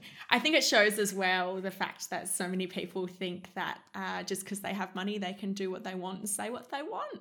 And particularly interesting, like Donald Trump's Twitter as well, the fact that he was like, oh no, I'm not going to use the POTUS tag. I'm going to have my own real Donald Trump one. And that's where you'll follow me. And don't listen to the things that POTUS publish. And it's fake news. And it's fake just news. That's fake hysteria news. is what he calls, like constant hysteria, constant tension. And yeah, he kept his name in the news cycle for sure, but I don't necessarily he became like his own like comfort gravity from field. Like, everything revolved around him. Oh, Like, yeah. he was just a black hole that everything just circled around. And like, he was everywhere, like literally everywhere. And it was like infuriating in a way, but also at the same time kind of funny. Like, I'm not gonna lie that like, while it was like terrifying, that it also wasn't funny. Like, he's got, I mean, you look at the president of the United States, right? Like, and obviously we're not in the USA, but so many sound bites that came from Donald Trump that just like, you listen to them, you're like, that's fucking hilarious. This guy is insane. And he's also the president of the United States of America. Like, what a wild turn of events for America. Just ridiculous. Yeah. Yeah, he was a weird dude. Still is. Still It's is. like, I just love the way that he talks as well. Like, his lips like fold back, especially when he says China. It's China. China. You come from China. Yeah. Why do you keep calling it the Chinese virus? Because it comes from China. And I think it's really interesting as well. Like, there's not many times that you would consider a politician to be a celebrity, but I think because Donald Trump is that crossover of businessman, and then he was on the Apprentice. What was it? The Apprentice, yeah, as the host of at that, and they're like, "You're fired," and people are like, "Oh my God, Donald's so funny and great," and oh, well, he's just a bit of a laugh, and then suddenly it's like, "Oh no, he has so much more power now that I wouldn't consider." Like, I don't think any of us would have considered Obama to be a celebrity or George Bush to be a celebrity. Like, yes, they're politicians and they're leaders, but it's not that celebrity status that we. I think have. Obama was like, close to that. I feel precipice. like Obama was definitely a celebrity. Like, Yeah. first black prime minister, president. I think it makes him notable, but I don't know if it's that's notability and celebrity are the same thing. I don't know. He was on talk shows with like Jimmy Fallon, so I'm like, that means you're a celebrity, right? No, but all presidents do that and prime ministers. Like Kevin Rudd was on the bloody Rove McManus show back in the day. You wouldn't know what that is, Robbie, but I know who Rove McManus is. Fuck you. All right. That's enough space for Donald Trump. Is it? Is it? He had 4 years. What's another 10 minutes? 4 more years. 4 years. 4 more years. Dana, what do you got for us, Dana? Thank you. I did have Kim on my list. And for a long time, I had Leonardo DiCaprio at the top of my list. Like, he absolutely dominated the box office. We've mentioned some of his films before: Inception, Django Unchained, Great Gatsby, Wolf of Wall Street, Revenant, Once Upon a Time in Hollywood, and lots of activism work as well. But we're talking about the boys here. We're talking about One Direction. And I think that we can't necessarily, like, I would absolutely love to say my celebrity is One Direction, but I recognize them as individuals, you know? So I'm actually going to go with Harry Styles as my celebrity. Now, we could do a whole separate podcast on One Direction, but obviously came to fame from the X Factor, had 5 albums during the decade: Up All Night, Take Me Home, Midnight Memories, 4, and Made in the AM. Be ominous that they called their 4th record 4, and then their next record they only had 4 members. Just saying. And have sold over 70 million records worldwide. And so I think those accolades can carry through to Harry as well, because then once the band decided that they would take a break for a bit, Harry then went off on his own, as did all of the members, and released Harry Styles in 2017 and then Fine Line in 2019. But then also went on to star in Dunkirk as well, another Christopher Nolan film. Absolutely incredible. I think that they took a hold and really came at a time where, yes, they're one of the best boy bands of all time, but they also came at a time where Twitter was kind of reaching its peak as well. And so the access that we had to pop stars and celebrities and famous people was at a different level, where we felt like we could have a bit more of an insight into what their everyday lives were as well. And I think the banter between all of the boys was fantastic. But for me, Harry takes that celebrity status just because I think the success that he took from One Direction to then build his career, and obviously he's having a stellar decade this decade as well, with a few feature films coming out and his 3rd album being released as well. But I'm not going to spend too much time talking about One Direction because I've got lots of feelings. I will mention, though, that when Zayn Malik left the band, I took the day off of uni to mourn because I was that upset by it. I stayed in bed all day reading articles and crying. I was definitely way too old to be doing that, but it was a very sad day. And as a result, I didn't purchase Made in the AM because I was like, well, they're not the band without Zayn. And so I couldn't listen to it. But I do have some vintage One Direction merch in my house. And yeah, Harry's an absolute babe. So Harry Styles is my celebrity. Vintage merch, and it came out like 6 years ago. Oh no, I will go get some of my merch. 1 second, just wait. All right, what do you got? A few moments later. Right. We've got my One Direction clock. It's a clock. Now, this is definitely from their X Factor days. And then we have this is another old school piece as well. Look how little they are. This is where Niall refused to smile with his teeth because it was before he had his dental work done. But look how little they are. And then just kind of One Direction on the back. I refuse to let my partner drink out of this mug. I'm the only person who's allowed to drink out of it for fear that it will get broken. I did have a One Direction toothbrush as well, an electric toothbrush that sang what makes you beautiful, and when that stopped, you knew it was time to stop brushing your teeth. And I had a Liam trucker hat as well. That's because my dad bought it for me. It was on special at Woolies one day, and he was like, oh, Dana loves One Direction, but unfortunately he got me a Liam one. And I was like, that's fine. I still love it.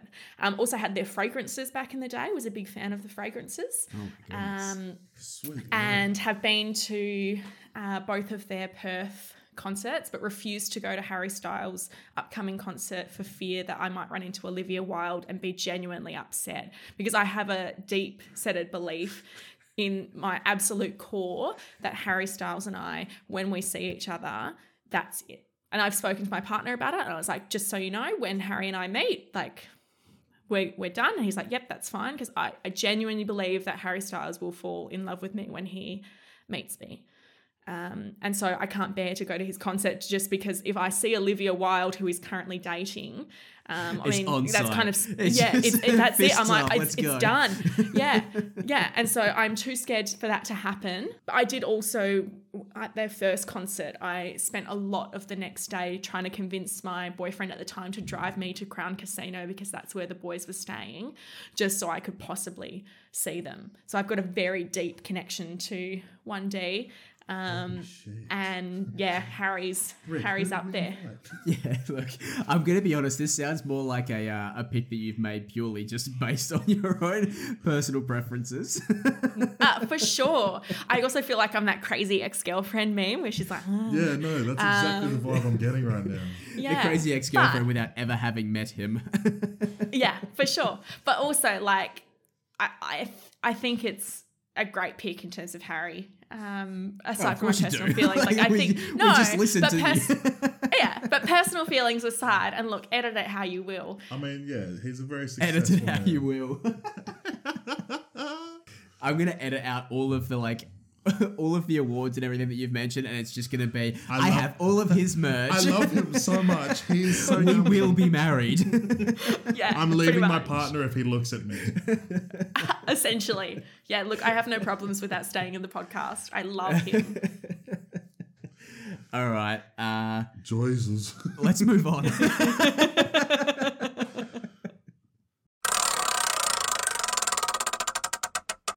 All right, we're on to TV shows. Yes! Oh, wait, no. I wanted Rick to get TV shows. I don't know if my TV show is going to get picked, to be honest, because I didn't go with the obvious choice. Because you haven't watched it. I've watched 2 seasons of it. Doesn't count. Means fuck all, Rick. Nice try. I have not gone Game of Thrones because I have not watched it, and I feel like that's what Robbie's picking. Yes!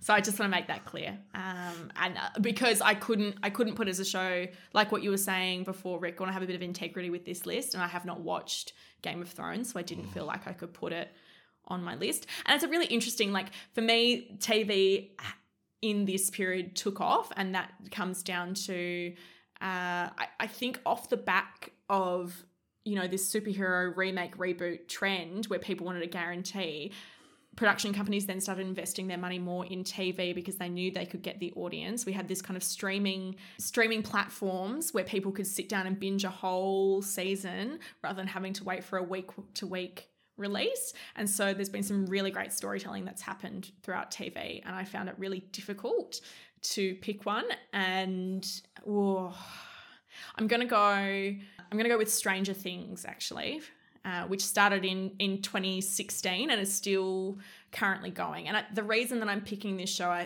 is that I think it kind of goes back to that nostalgia feeling that we were talking about earlier.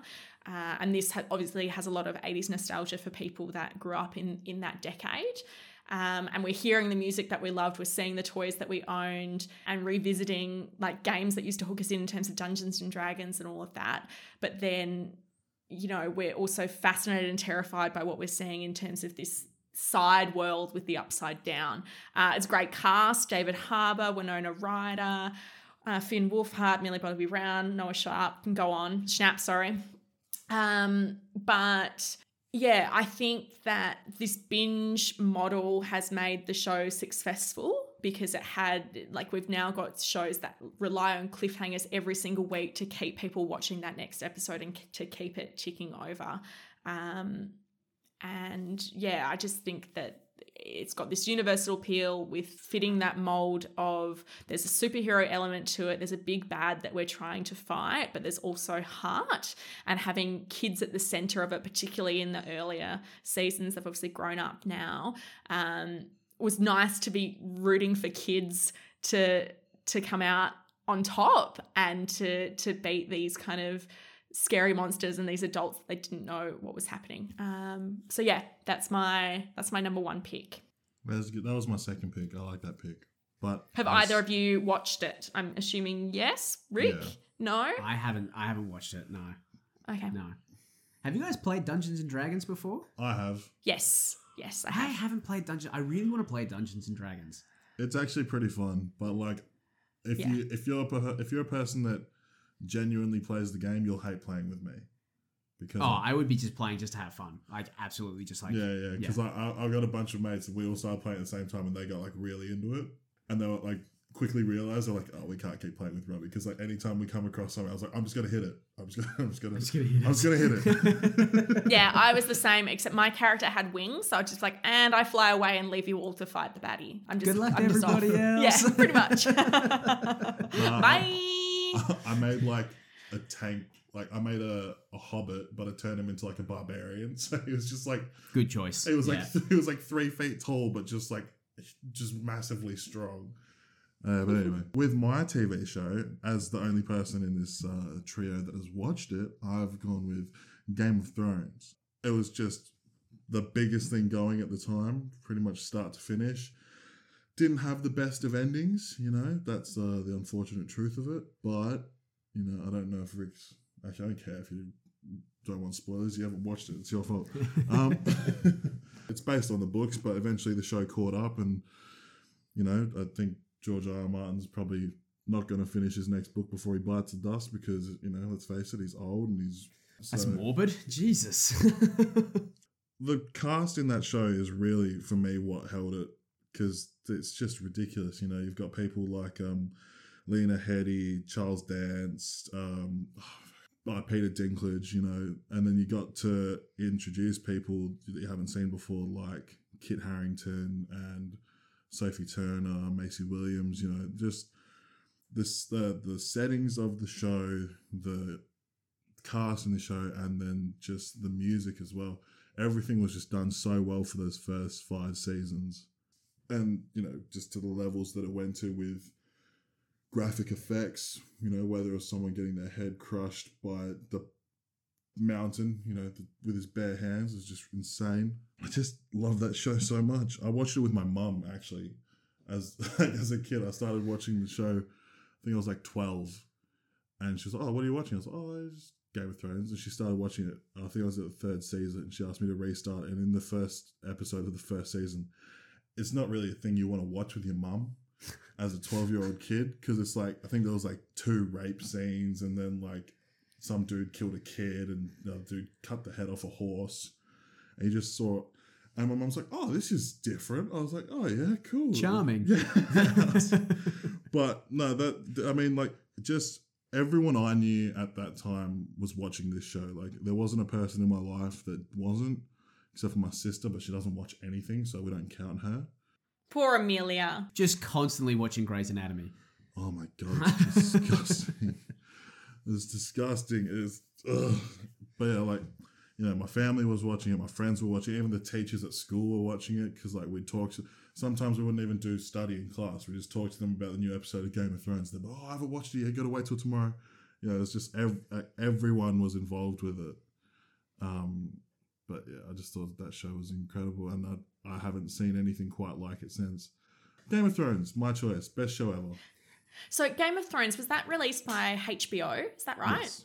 Yeah. Yeah. So they were one of the few productions that decided to do a week-by-week release rather than get on board with this streaming model. So it's really interesting that you mentioned that, Robbie, in terms of people being like, I haven't seen the episode yet, don't talk about it, which is not something that we're used to doing now because people say, oh, I haven't seen the series yet, because it's the expectation that people would watch the whole thing on the weekend that it was released. Whereas, yeah, Game of Thrones was the exception, where you would have people every Monday going to somebody's house that had access to it, or unfortunately illegally downloading it to be able to watch the show. And keep that conversation going on a week-by-week basis. I was going to say, because I remember when the last season came out, I was in London and I met someone who lives who is from Bunbury, but I met her in London and she had it on her phone because she had the streaming service over there. And she was like, we can watch this episode if you want. I was like, oh, absolutely, yeah. We're at like a hostel in the middle of London. It was like, yeah, no, I'm not going sightseeing tomorrow. I'm watching the final episode of Game of Thrones. This is what we're doing. And like even the staff of the hostel, they like shut off one of the rooms with a projector screen and they just had it playing. And like it wasn't something that the place organized. It was just like, oh, well, we're gonna do this obviously because it's the last episode of Game of Thrones. It's the expectation. Yeah. No, it was a big. I never watched it, but I remember people just constantly talking about it. Not a bad pick, I guess. Whatever, Rick. All right. Are you guys ready? Because my pick is off the board a little bit. Is it comedic? Some would say it's comedic, yes. Is it shameless? It's not shameless. So I had a couple of different things. I had Breaking Bad on the board as well. I haven't watched that. I haven't watched it either, and that's why I didn't pick it. I think it might have started in the previous decade as well, so it didn't necessarily kick off that decade. I also had The Good Place, which is a fantastic TV show. If you haven't watched The Good Place, I really, really recommend it. And New Girl, which is just kind of like the 2010s version of Friends, but I personally think better. Like, I really, really enjoy New Girl, but those aren't my picks. I went back, like right to the start of the decade. So it started on December 2009. I think it was like 28th of December 2009. Are we going to allow that, Dana? One episode came out in the very last days of 2009.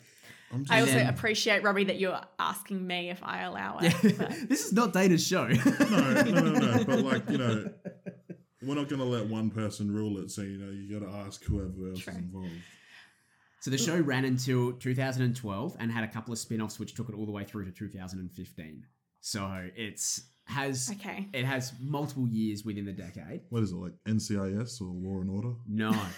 I honestly think that you could keep on guessing and I don't think you're going to get it. So I'm just going to come straight out and say it was an MTV smash hit and my pick is Jersey Shore.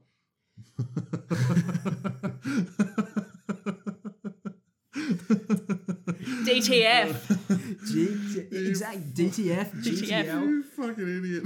This is one of Gym Tan Laundry. Yes. Exactly. I'm just like, this is kind of the same sort of pick that I made with Anaconda of like, okay, what actually impacted the culture a lot? And wow. Jersey Shore actually changed the culture and the way that people were behaving and acting in the real world and outside of just like, oh, I'm watching TV. People were talking about it, but people were also like trying to live this life. Like nobody's going out and trying to live the Game of Thrones life, right? Like, speak for yourself. I'm talking about like actual life, not like, oh, I'm LARPing this weekend. I'm talking about like people were like GTL became a thing. Like Gym Tan Laundry, that actually became a thing. It's one of like, it's so quotable. It's such a quotable show. Paulie D is one of the best characters in all of TV, I think. Like just him walking around the house screaming, cabs are here, is fantastic. It's obviously it's trash TV, but I am a bit of a sucker for trash TV. I also think that Jersey Shore, if we look at like TV today, Jersey Shore was kind of the start for a lot of TV shows that are insanely popular now. Love Island, Too Hot to Handle. Obviously, Geordie Shore is a direct spin-off of Jersey Shore. Like all of these shows, Geordie Shore. All of these shows are coming off of the back of the popularity of Jersey Shore. I think that when we talk about actually changing the culture and affecting the culture, Jersey Shore is, I don't want to say that it's slept on because obviously it was super, super popular at the time, but Jersey Shore doesn't get enough credit for how and again, this is the same thing of Kim Kardashian. I don't necessarily think that the way that it impacted the culture is a positive thing, but it had such a huge impact on the way that younger generation, our generation, lived their lives. And it was just massive and absolute cultural phenomenon that just led to more and more of this trash TV coming. So yeah, my pick 2009 to 2015, Jersey Shore. Love it. What I really like about the show as well is because it was filmed in that earlier part of the decade, the fashion trends were still transitioning. So you still had the people wearing outfits that are more typically seen in 2008, 2009, just carrying over. You've still got those hyper orange spray tans, the bouffant hair that people are teasing back. I remember doing that style. Yeah. Super straight hair. Nobody curled their hair. Really tight form-fitting bodycon dresses as well. Yeah. Love it. I never even thought of that as an option. I didn't think of reality TV, but you're right. Geordie Shore as well was quite interesting. Thinking outside the box. Yeah, Charlotte and Marnie.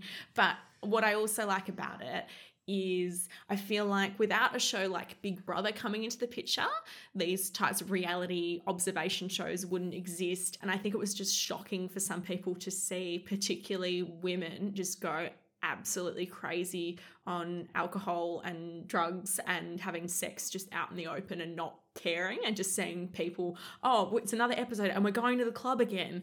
And then people wanting that lifestyle, like, oh, we'll just find a roped off area of the club and dance here. And wild times. Yeah, it really was. Like the early 2010s were just crazy, like just a very crazy time.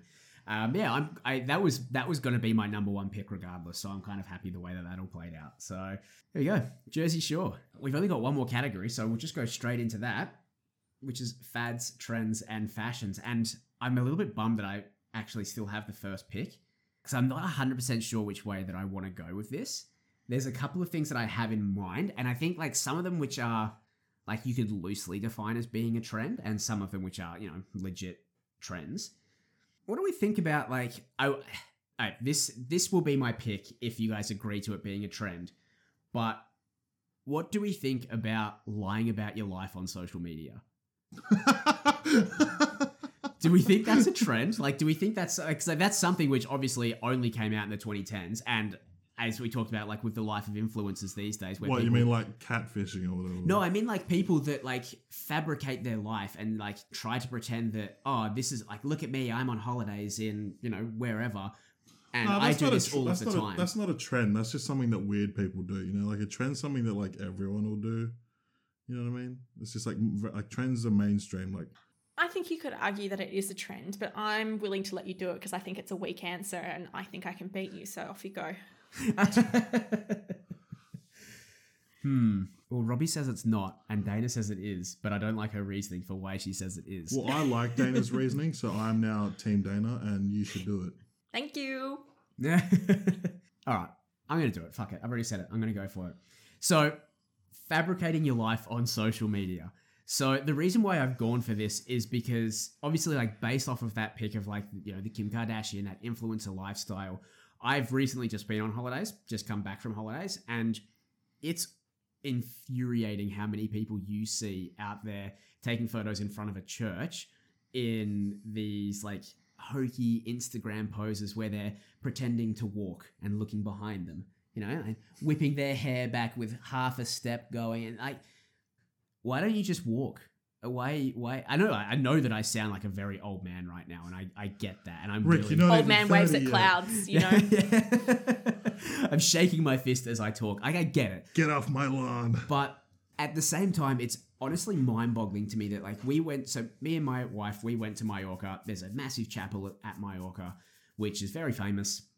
The amount of people that are in front of a chapel, that are just taking like selfies of like I said, themselves fake walking or, you know, posing, doing the whole like make sure my butt is angled towards the camera and then I'm gonna just like coyly look over my shoulder with my hand in my hair. It's honestly infuriating. And again, I want you to be really honest with me right now, Rick. Did you take any photos like that for a joke?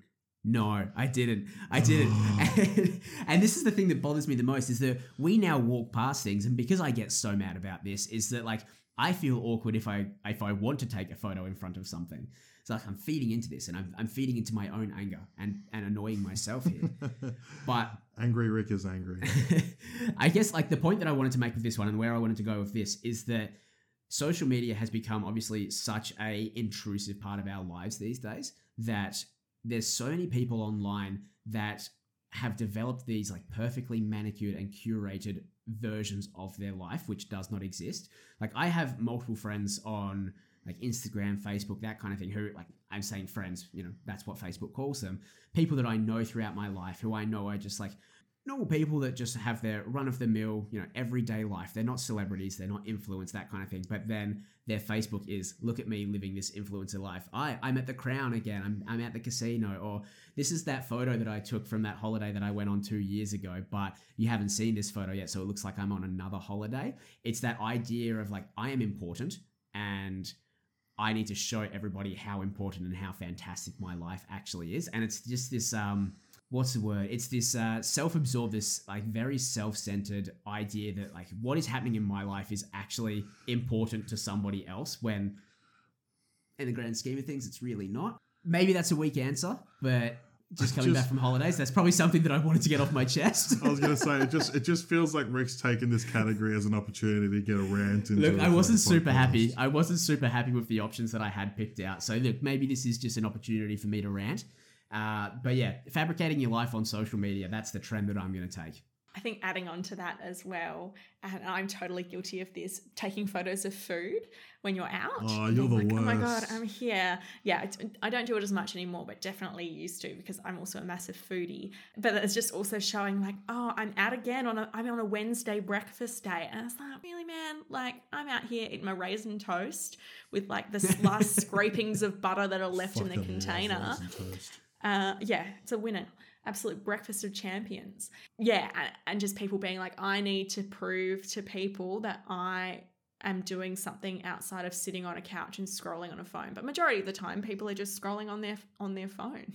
Yeah, exactly. And thinking, how do I curate a life? My social media presence is almost non-existent. Like, yeah, dead, Rick. Dead. You don't reply He's to had the same anything. profile picture for the entire time that I have known Rick, which is coming up on 4 years. He's had the same profile picture.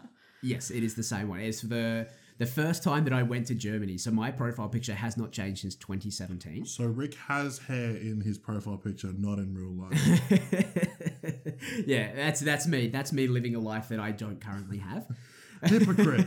He's nothing but a hypocrite. The only thing on my Facebook is the occasional post that I share from our podcast page and memes that my dad tags me in.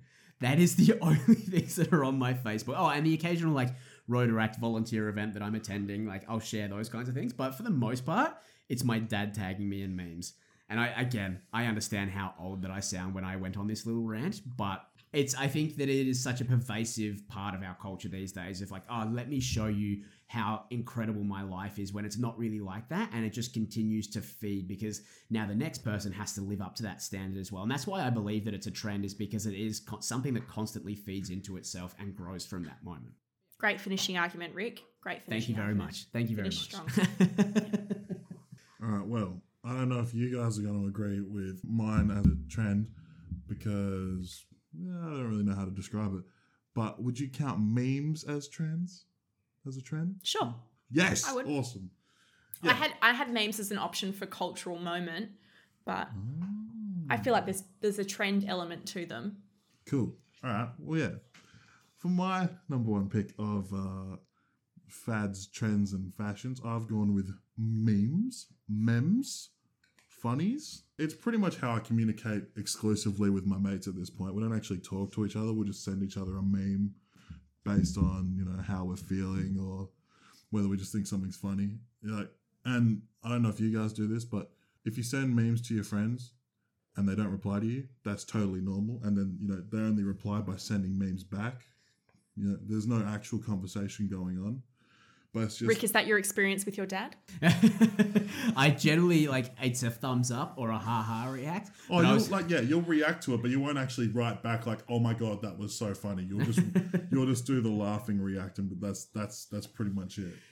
I appreciate the fact that they're thinking about me, though. It's nice to know that they saw this picture and I was, I popped into their head and that's why they shared it with me. That's a very nice thought. But yeah, I can't remember what people did on social media before memes rocked up. I know I'm pretty young, compared to you Ricks out there. And I tell you, it was mostly dog pictures. There was still early memes were not good.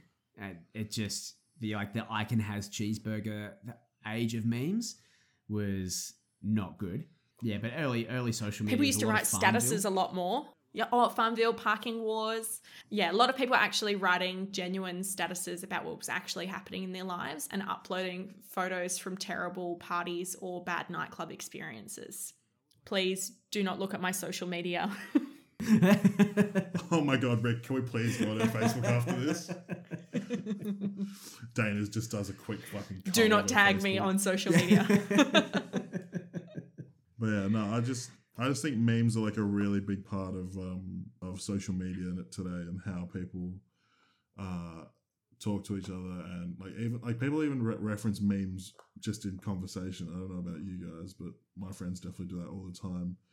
Like, we'll just be talking and then end up talking about one of the memes that one of us shared, and then eventually the whole group's talking about it. And it's just part of life. It became its whole way of communicating as well as like information sharing as well. Like, yeah, a totally, big part of like the 2016 elections was a lot of that was memes. Like, so many memes that were just based around like if you're against Hillary or against Trump. Like, it was all memes. I found out about Queen Elizabeth's death by seeing a meme about what's going on in heaven right now. It was like Diana boxing the Queen.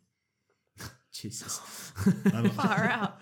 And I was like, what the fuck? And so, I looked it up. I was like, oh shit, the Queen, like, that's how I get my news now. You know, yeah. Like, I'll see a meme and I'll be like, I don't get it. And then I'll kind of like look into it, and then I'll be like, oh, I didn't know this was happening. That's real concerning, Robbie. Maybe you should download a couple of news apps. No, I'm good. I have You're memes. Good. I have memes. Rick is also very good at making his own memes. I have laughed countless hours at some of the memes Rick has sent me over the years about people that we may or may not know. Oh my God, Rick, have you made a meme about me? Only the ones that you've seen on social media.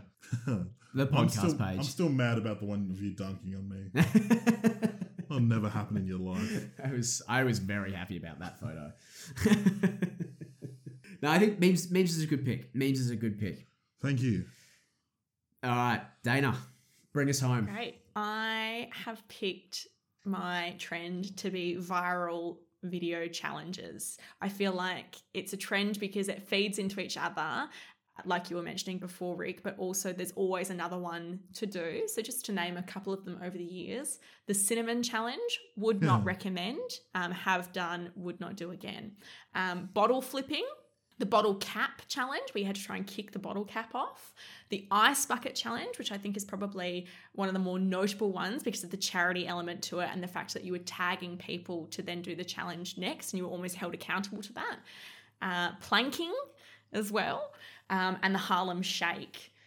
So Harlem Shake, I feel like I remember there's that, What about the mannequin challenge? See, it just keeps going. There's the mannequin challenge. You've got, remember the Ellen photo from the Oscars and people trying to do that all the time. I just think that there's so many great viral video challenges, and probably the only one that's had a notable and good cause behind it is the ice bucket challenge. You forgot about neck nominating. Neck nominating and neck that? minute. Do you not remember neck nominating? No. Oh, this was a very big thing in Australian culture. What, is this the neck minute thing? I think it kind of came from that a little bit, but neck nominate was like you nominated somebody. You would scull a beer and then you would nominate somebody to then scull after you. That's wicked. So it was literally like my Facebook feed at that time was just video after video after video of people just sculling beers. Like, I am so sick of this. This is ridiculous.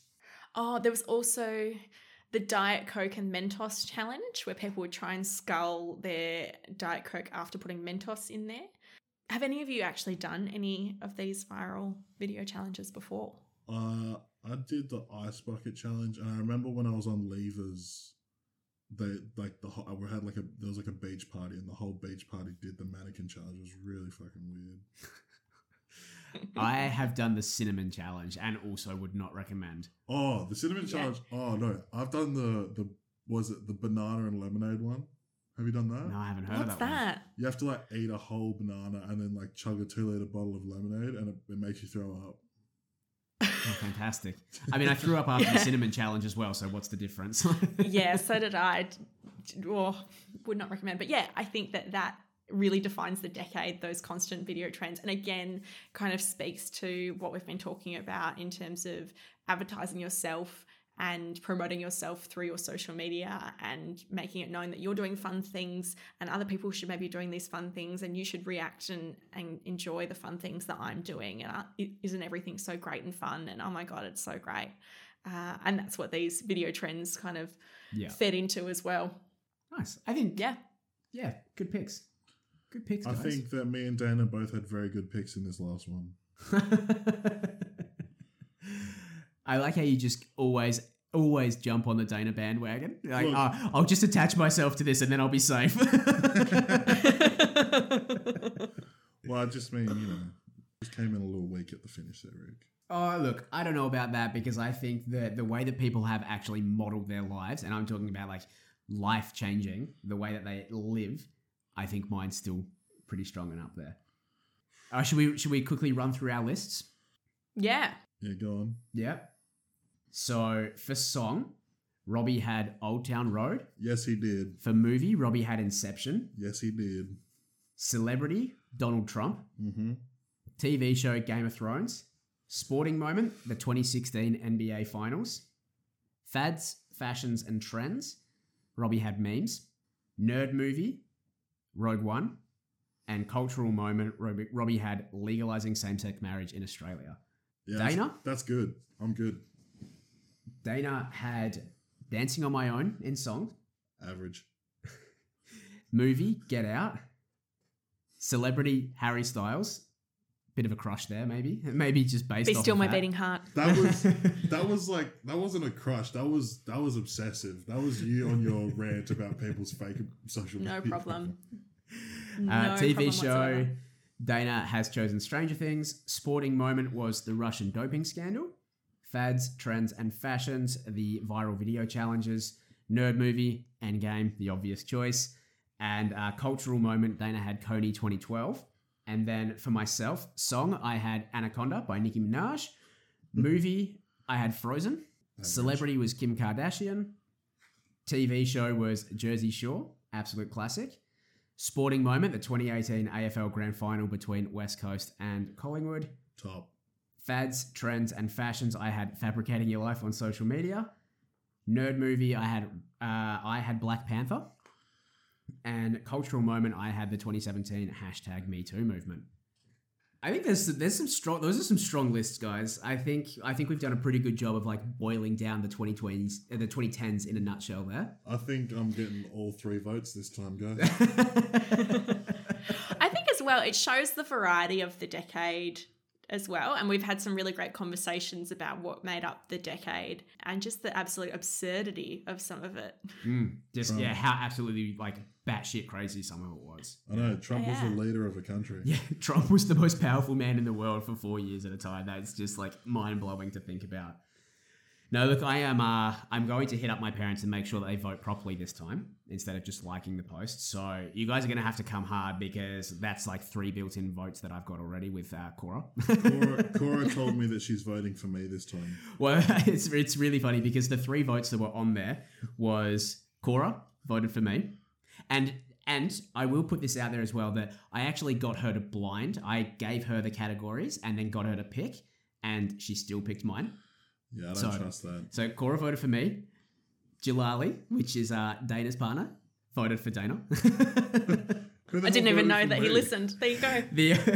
And Robbie, I think, got the only like impartial vote, which was the owner of the comic book store in Bunbury. Yes! Thank you, Chris. I love you, man. I was tempted not to count it because he didn't react. He just said, that's sick. He just said Team Robbie. Oh, yes, Chris. My guy. All right, we'll wrap it up there. Dana, thank you so much for joining us again. It's always so much fun. Yeah, had a blast. Was there anything that you wanted Good to say? to see Robbie prepared. No, yeah, it was great to see. We'll see you at the end of the decade. Look, it's just always a good time here. So thanks for having me take part. Hope to do it again soon. Yeah, it's always a good conversation. I mean, obviously, we got plenty of other decades. We can go back to the 90s. No. bit of home court advantage there. Yeah. I wasn't even alive. All right. Thanks again, Dana. Thank you guys so much for listening. These are always such fun episodes. This is going to be a long one. There's a fair bit of editing that's going to have to go into this one, but this is going to be a long episode. So thank you so much for listening and sticking with it all. As always, make sure you follow us on Facebook and Instagram. We're going to have some graphics up with all of our choices for the draft. So make sure you put in some votes. Hopefully mum and dad vote properly this time so I can win this one. But yeah, please guys, put in some votes. This is all for bragging rights. We do this for fun, but we also do this so we can hold it over each other. So make sure you vote. I won the last one. Why? Because you just liked it? Because I got the only vote from a non-partner. You know what I mean? That doesn't count. No, that's exactly what it is. That's not how voting works. As man. defending champion, This I is a wish you both democracy. luck. You don't just get to change the rules on the fly. Make sure you have liked and subscribed wherever you get your podcast from so you don't miss any episodes. And yeah, thank you so much for listening, and we'll see you again next week. Bye, Mum. Bye, Mom.